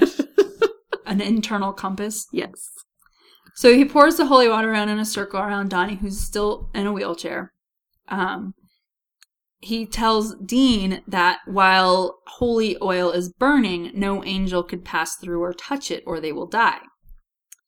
I was like, this would have been good information, last season. Yeah. But anyway, says there's an open phone line between a vessel and an angel and their vessel. So he starts speaking Enochian to Donnie, and then at the end tells Raphael that he's there to come and get him. Basically just taunting Raphael. And when I was looking not this up specifically, but looking up this episode, it said that at this moment Castiel summons Raphael using the Enochian water cup invocation. Okay. And I was like, what? How do we know that? Right. So I went and I researched that, and I found this website that has all of these rituals and really how you're supposed to hold the cup to the water cup to the west of the altar, and then it has all of the language. Shut up. And then it has it broken down, phonetically how it's supposed to sound, and then the steps of what you're supposed to do. Were they doing the real ones on the show? The Enochian water cup was the same. He was saying the same thing? He was saying the same thing that's on this website. But he didn't do the actual ritual, right? Well, he doesn't there was no altar or water cup. So. Did we already talk about whether or not they do the actual rituals? Because I know a lot of these are real. Yeah, we talked about. Do they do remember them correctly? You were talking about your book of right, the Book of Solomon, right? Mm-hmm. That's who it was, King Solomon. Because we were talking about. But I guess my question is, did we ever figure out if they're doing the actual rituals or not? I don't think they are. I think we did talk about that. I thought we just found out that they were using the same like languages, but they weren't doing the actual ritual, right? But it wasn't like verbatim or something, or they weren't following the steps. I think is right. What it was. Because apparently, according to this, whatever an Enochian water cup invocation is. You have to have an altar. Do you know why they do it? Like, what does the Enochian water cup? There was literally no information. It was just the actual ritual. Yes. Oh, okay. Because I was trying to find it. Yeah. And I could have done more research, I'm sure, to find out what this was instead of Except that's my job. So. But I just kind of I went in like a little rabbit hole of this website. Oh, okay. And I was like, I'm probably going to be put on a list or something. Because there was some really weird shit. We're going to have to start watching this chick. Who's the Star Weapon X? Yeah, so there was a lot of weird stuff on there, but... Will you send me a link to that website? Yeah. Okay. So anyways, so it doesn't work. Cass and Dean go back into their house. I was happy to see that Dean actually got a little bit nervous after Cass lit the ring on fire. Right. Because, Dean, he's always just his chip on shoulder. Nothing scares me. Well, I think he's always been nervous about this. Well, that's what I'm saying, is he just doesn't like to ever let it show. Beginning. Right, and it was kind of nice to finally see that wall break down a little bit and like, oh, look, Dean is normal, human. Look, I think he's also becoming more comfortable with Cass. Their relationship is becoming stronger. Yes, especially after this night of male bonding. Right. Each time we see Cass and Dean, each episode, it's just getting more and more. They're developing more of a bond, yeah. And that's probably why Dean feels so comfortable being an asshole to him, because that's how he is with everybody. That's true. That's how we know he loves Sam. Yeah.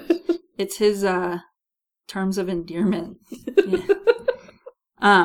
But I don't think he's ever doing it to intentionally be an asshole. That's just his... There's a couple of times. Well, I'm sure, yeah. It's not every time. Right. But yeah, no, I think will he always was be legit. mad at Dean when he's being mean to Cass. Well, I know, but you have a obsession with Cass. I just want I don't think I'm unreasonable. No. I think with this, though, he's legit scared of having to face an archangel because it killed Cass already. Well, that's true. And this is the specific one that killed Cass. That's also true. Which is kind of scary. Plus, now that they're bonding, this is like his friend, and it's just yucky.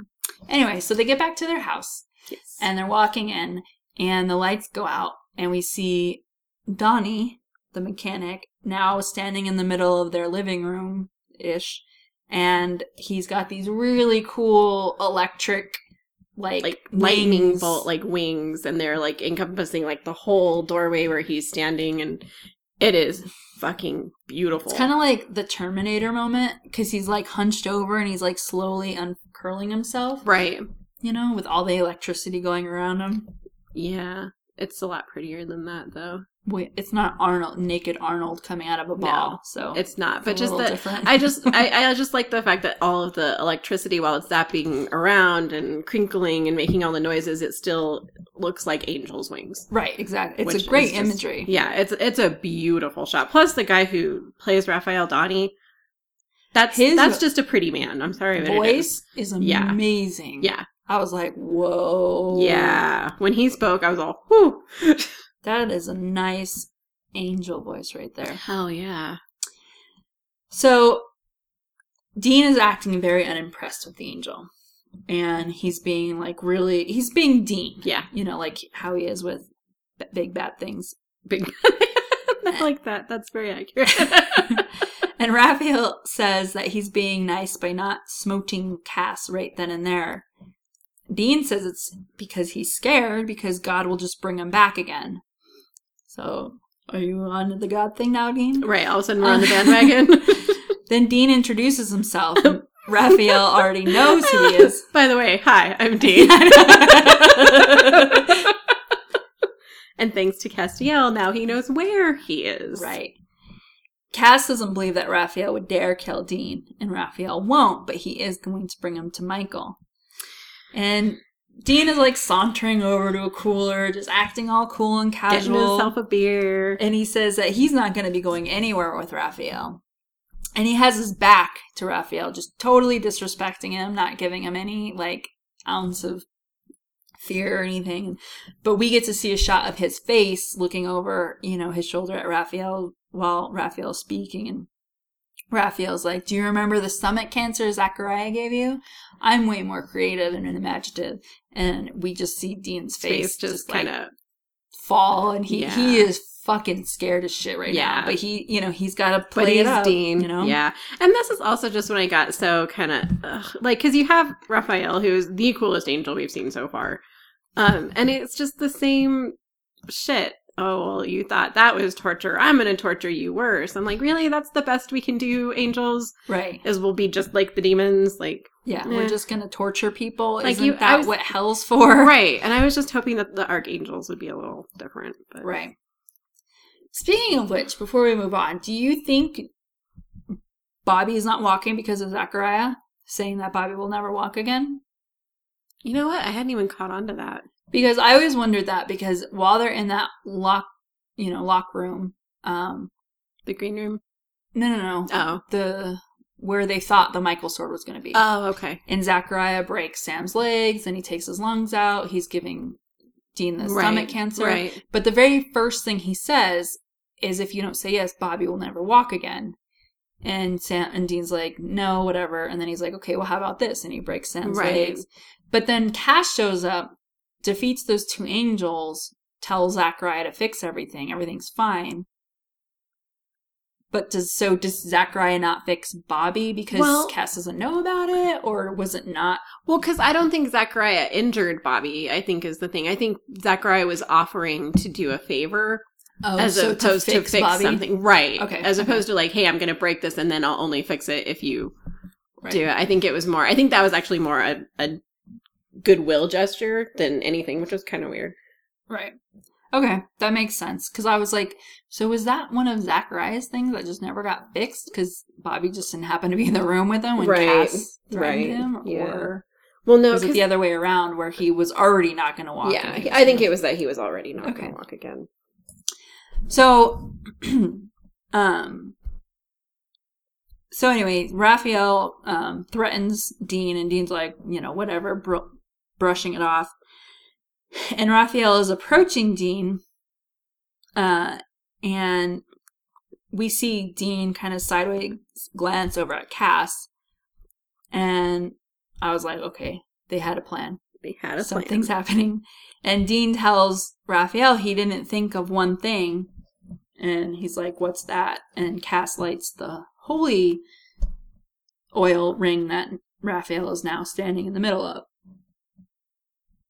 Raphael is just glaring at Dean, and Dean says, hey, don't look at me. This was his idea. It just throws Cass under the bus. The look that Cass gives Dean. He's not happy. So Cass wants to know where God is. Raphael tells him that God is dead. Dean and Cass look at each other kind of in disbelief, like, I don't know about this. It cuts back to Hoyt's bar. Tim has showed back. It's close, Sam is closing it up again. Tim walks in. He's bloody and hurt. Sam's asking if he's all right and where Reggie and Steve are, and Tim says that Steve was killed, had his guts ripped out by a demon. They got jumped, basically, and ambushed. And that the demons told them some really crazy things about Sam. And Sam's saying that the demons lie, and Tim's like, yeah, I don't know. I don't think this was a lie, and he wants to know the truth. At this moment, Reggie comes in with Lindsay in tow, and he's got a knife to her throat. Then we cut back to Cass and Dean, and we hear that Raphael actually doesn't really know that God is dead, but he's giving the argument that Liana hates so much. And he says, do you remember the 20th century? Think the 21st is going to be any better? You think God would have let any of this happen if he were alive? And Dean says, oh yeah? Well then who invented the Chinese basket trick? What is the Chinese basket trick? If you don't know what the basket trick is, it is a sex position where the woman is positioned in a sex swing And the man is on the floor, and the woman proceeds to spin rather than do the typical sex motions. God. Seriously. That's not possible. That is not possible. I'm sorry. I mean, that's what they get say. Get a sex swing. Okay. Try it out. So, Raphael doesn't appreciate the way Dean is talking about his father. And Dean points out that they started the apocalypse. Raphael says it's because their father disappeared with no instruction on how to run a world. And then this is my favorite Dean line. He says, "So Daddy ran away and disappeared? He didn't happen to work for the post office, did he?" And I love the look he gives Cass, because Cass looks at him like, really? And he's like, I did that for you. At least Cass got it. Yeah, exactly. And I love the look that Dean gives him, because it's like, I did that for you. You got a joke. Mm-hmm. Yeah, that was a good one. Hilarious. Raphael says, "This is funny to you? You're living in a godless universe. And what, you and the other kids just decided to throw an apocalypse while he was gone?" Raphael says, "We're tired. We just want it to be over. We just want paradise." This whole time that he's talking, Cass just does not look happy. Like, he's just like, holy shit, how could they do this? Right. And Dean says, "So what, God dies and makes you the boss and you decide you can do whatever you want?" "Yes, and whatever we want, we get." Back at Hoyt's, Sam is asking Reggie to put the knife down and they'll talk, which Reggie does. I was surprised, but I guess, he's a hunter. As a hunter, they're not going to kill a human. So. Well, that, and he doesn't really need a knife to harm her. Right. I think was more what was being said there. Right. So Sam tells them that everything the demon says is true. Why would the demons tell the hunters that Sam can kill demons? Why wouldn't they just kill the hunters? Right. I thought that was weird. Maybe they knew what these hunters were going to do to try to get Sam back on the board for what he's supposed to be doing. Right. I guess that's true. It just seems, I don't know. I guess it does kind of seem like something demons would do now that I think about it. I mean, that's the only thing I can think of, because it's like, here is a weapon that can literally kill us now by walking down the street. Right. Why would they say that unless they had a reason behind it? Which the only thing I can think of is to try and get the Sam reason back on they board. want to right. drinking blood for. So Sam tells him that it's all true, but Tim wants to hear Sam say it specifically. So Sam says he started the apocalypse. Back with Cass and Dean, Cass wants to know if God is dead, who brought him back. Raphael says he thinks it's Lucifer. And he says, think about it. He needs all the rebellious angels he can find right now. Oh, I'm sorry. But that's just stupid. Like, an angel cannot raise another angel. All of the angels could barely raise Dean out of hell. Like, it's ridiculous to go, oh, well, Lucifer could bring Cass back from the dead. It's like, no. Right. You guys sat there and talked. You told Dean that as soon as they heard that the first seal was being broken, every single angel rained down upon hell to get Dean out. And look at how long it took you guys. Like, it's not that easy. Right. And so it's stupid for them to think that Lucifer did it. I think they're only thinking that because they don't want to believe that their father did that and is just letting the world be the way it is. I know. And I get that, but it's like at the same time, Jesus Christ, you're angels. They're stupid. They make me very angry. And then so Cass doesn't like that idea. He doesn't believe it. And he starts to leave.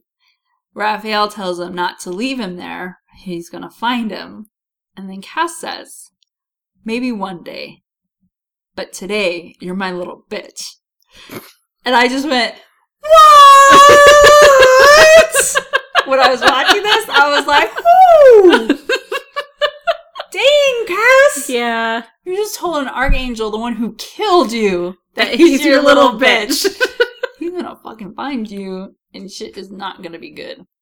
But that's awesome. And then Dean What he said. looks at him. Yeah, what he said. And then just does that, like the looking around. Right. Just kind of shrugs and walks off. He does not look as confident as Cass. No. Back at Hoyt's bar, Tim pulls out a vial of demon blood. And This part is Sam's just like, awful. what's that? And he's like, oh, you know what this is. We want you... Basically, Tim wants him to drink the blood, Hulk out, and then go kill all the demons that killed their friend. Or Lindsay's gonna die. Sam's obviously like, no, get that away from me. You know, I'm not gonna do this, not at all.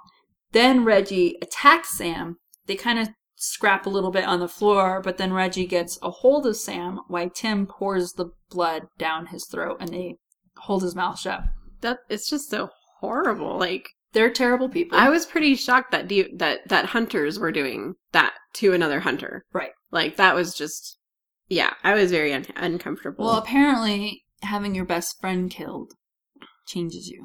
Yeah, I'm sure it does. You know what else changes you? The fact that every other hunter has probably also had their best friend killed, and their family members killed, and their fathers and mothers and sisters killed. And I don't give a shit, Tim. What you are doing is fucked up. Mm-hmm. Like, that's just wrong. It is. And yeah. Those are some shady hunters. That's all I've got to say. Oh, most hunters we've met that aren't the Winchesters are shady as fuck. Well, not most of them. Most of the guy ones, like Rufus is literally the only one who hasn't been a dick. Well, and Bobby. Well, but I'm not counting Bobby because he's a main character. Well, he wasn't, though. We did meet him at one point. But yeah, And even Rufus was a dick in the beginning. Yeah. But, I mean, like, the only one that we've met that I would name? that I would say is a total Gordon? evil person is Gordon. Yeah. right, he Other was a than dick, Tim. and then these three were assholes. Right. But I mean, it's just, you don't see that a lot in hunters because we've met a lot of hunters that aren't like that. Who else have we met besides Ellen and Joe and Rufus? Ellen and Joe and Rufus, and then there was the one that they met when they were hunting the... what was he? It was the hunter who had found the guy but didn't kill him because he was a kid and let him go, and then followed him around. That guy was a dick. No, he wasn't. He was just confused, but he was a good, decent person. The old guy who Yeah. was going to kill the wife and the... Yes. Yeah, that guy was a dick. No, he wasn't. Yes, he was. That's totally different. He was not like, no, that's totally different. Okay. So, after they pour blood into Sam's mouth, he becomes significantly stronger and is able to take both of them. And he actually almost kills Tim. He's got him pinned up against the bar with a knife at his throat, but Lindsay is there watching him. So he eventually lets him go and tells them to get out, and he doesn't. And they say to, Tim says to Sam, you know, we're going to be back. And Sam's like, don't expect me to be here. No. They say, don't expect us to come back. And he says, I'll still be here. No, he says, don't expect me to not be here. No, that's not what he says. You have it backwards. He says, don't expect me to not be here. Right. He says, I'll be here. Okay. I heard it, the way I heard it, I guess, was that don't expect me to be here. But I guess he does say, don't expect me to not be here? No, he just says, you know, we'll be back. And he says, I'll be here. Okay, I'll look it up after, because I'm pretty sure the line is, don't expect me to not be here. It's like a double negative. Right. It's confusing me. Right. Because that's not the line. So, then we go back to Cass and Dean. They're in the Impala. They're having an Impala talk. Dean is telling Cass that he knows a little something about missing fathers, and that when he was looking for his dad, all logic would point to him being dead, but Dean knew in his heart that that wasn't true, and he wants to know what Cass thinks about God. And Cass says he's pretty sure he's still out there. And Dean's like, good, then go look for him. And Cass asks, Dean, you know, what about you? And he says that he's good. And Cass says, even without your brother? And Dean says, especially without my brother. I mean, I spent so much time worrying about the son of a bitch. I mean, I've had more fun with you in the past 24 hours than I've had with Sam in years. And you're not that much fun. It's funny, I've been so chained to my family, but now that I'm alone, hell, I'm happy. And Cass is just gone. And Cass is gone. I liked this part a lot because Dean does offer encouragement to Cass. And, he's like, I do know something about absent fathers, and tells him, if you do want to find your father, go find him. Right. And talks about how he has spent time searching for his dad when all logic said that his dad was dead. But he still went looking for him. And so I was very happy at this point that Dean was finally saying to Cass, helping, encouraging Cass. Exactly. And I don't think Dean is fine, and I don't think he's happy that Sam's gone. And I was kind of impressed that Cass even kind of got onto that. But I do believe that Dean is feeling a lot of relief with Sam being gone. It's a little easier for him, even if he's not very happy for Sam to be gone. Things are a lot simpler. Well, he's not worried. Like he told Sam, he's not having to worry about him while he's on a hunt. Right. He can focus on the actual right. hunt. And I do believe that he had fun with Cass. Oh, yeah, absolutely. But there's not, he's going to have fun with Cass more than he would have fun with his brother, regardless of the situation. Right. Because the brothers have so much tension already. And especially with what's just going down, there's even more tension. Right. And then, him and Cass are having this like blossoming relationship. And especially the fun that they were going to have. Yeah. was right up Dean's alley. So, which is something he would never have been able to drag Sam into. Absolutely not. Right. So, yes, obviously you're going to have more fun with Cass. Right. I think that part was true, but yeah, I don't for one second believe that he's happy. I think he just had a fun weekend. But I do think he's better. I guess that's what I'm saying. Right. Is that he's better off that Sam's not there. And he, like I said, is feeling a lot of relief. But I don't think that absolutely. I agree with you. I think he's mistaken when he says that he's happy. Yeah. It's not the right feeling. Right. So Sam is dreaming about Jessica again. And she's asking him that if this is his life now, with his head buried in the sand.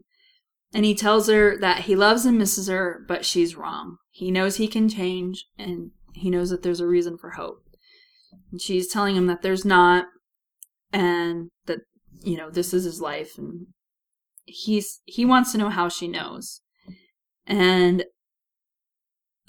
we see Jessica change into Nick, and he tells Sam, it's because you raised me, which obviously startles Sam, and he jumps up out of bed, and Lucifer tells him that he's a really hard human to find and would like to know if he would tell him where he is now. Which, of course, Sam refuses. Right. Sam wants to know what Lucifer wants, and Lucifer wants to give him a gift, but Sam doesn't want anything from Lucifer. And Lucifer's telling him that Nick was an improvisation, just a plan B. That Nick can barely contain Lucifer without spontaneously combusting. Sam wants to know what he's talking about, and Lucifer tells him that Sam was in the chapel for a reason. He's the one. He is Lucifer's vessel. He is his true vessel. Sam is not okay with this, but realizes that Lucifer needs consent. And he says as much, and Lucifer says, "Of course, I'm an angel." And I just love how he does that, and he crosses his arms. Right. Mark Pellegrino is so awesome. He is. Lucifer. He is. Sam tells him that he'd kill himself before saying yes, and Lucifer says that I'll just bring you back.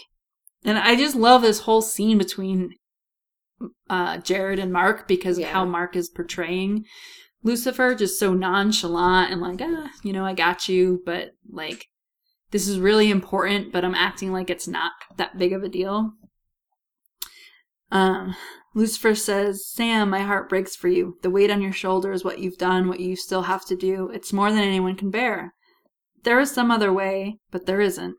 I will never lie to you. I will never trick you, but you will say yes to me. Sam says, you're wrong. He says, I'm not. I think I know you better than you know yourself. Sam asks, why me? And he says, because it had to be you, Sam. It always had to be you. And then he disappears. That scene was really scary to me. I don't know why. It was just very creepy, and I didn't like it. It's really scary to hear Lucifer is telling Sam that you're going to say yes to me. Well, that he's... Like, with such conviction. Like, he has no doubt in his mind that he will not be his vessel. And also, it was just that, even finding out that you are Lucifer's vessel, that's pretty right. heavy And to right think there. your brother is Michael's vessel. Exactly. And you're Lucifer's vessel. So the two of you are essentially going to be battling one another. The two of you are supposed to be destined to fight. Right. The, like, end of world fight. Apocalypse. Right. Like, you're not there to just stop it or be a part of it. You You are the fucking apocalypse. Right. Exactly. And you're versus each other. So one of you is going to die. Right. Yeah. Or both of you. I don't know. I was very upset the first time I saw that scene and we heard that Sam is Lucifer's vessel. And like you said, Mark just does a great job of portraying Lucifer. So good. Yeah. Because he just does, like you said, the very nonchalant, but with like a lot of conviction. And with any lack of doubt. Like, he has absolutely no doubt that he's going to get what he wants. Right. And I also like how easily he starts giving Sam a lot of empathy. Like, I can only imagine how hard this is for you, Sam, the weight you have to bear. I don't envy you. And, like, that's, like... that manipulation coming up again. Offering somebody empathy is, like, the easiest way to gain their trust. It's crazy. And so... Of course, that's the first thing he starts doing, and I think Sam's the type of person who would respond to that. Oh, yeah. Very well. Yeah, so, yeah. The whole scene was very creepy. And, well, I mean, I liked it, but I didn't like it. It's my favorite scene in the episode. Yeah. Again, we get a really big piece of information. Right. Which is always nice, but Mark Pellegrino just does such amazing work that most of the time that he's on the screen, it's going to be my favorite scene. Yeah. Because I just like how he portrays Lucifer. I think he does it so well. Especially once he like really gets into the skin. You know, and he makes it his own. Yeah. Like this, I think, is the first time we've seen him where he's really, because before it's been like Nick talking to Lucifer. Right. So now this is really Lucifer in the skin of him, and it just gets better. It does. It does. And he is phenomenal. That was just such an amazing piece of casting. Yeah. But yeah, and then it ends. That's the end. It's awful. And I cried. Yeah. Colin Lawrence, who played the hunter Reggie, also played Jason in Faith, season 1. Which one's Jason? I don't know. Oh. But the black guy who played Reggie, the hunter, who had the knife to Lindsay's throat, he played Jason, whoever that is. I can't remember. It was too long ago. I'm trying to think. Oh, this is what I want to talk about.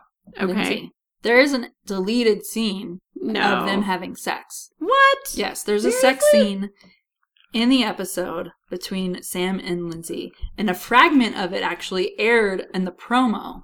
Really? Yeah, when it came out for the next episode. So they do have sex, but then it got deleted. But it got cut out. Yeah. How funny. But I guess it's you could still get it on deleted scenes on the DVD. I'd like to see how that initiated. Guess she was pushy enough, or Sam was really just like, this needs a fucking I'm stop. done. Right. Oh, fine. Sam just puts out.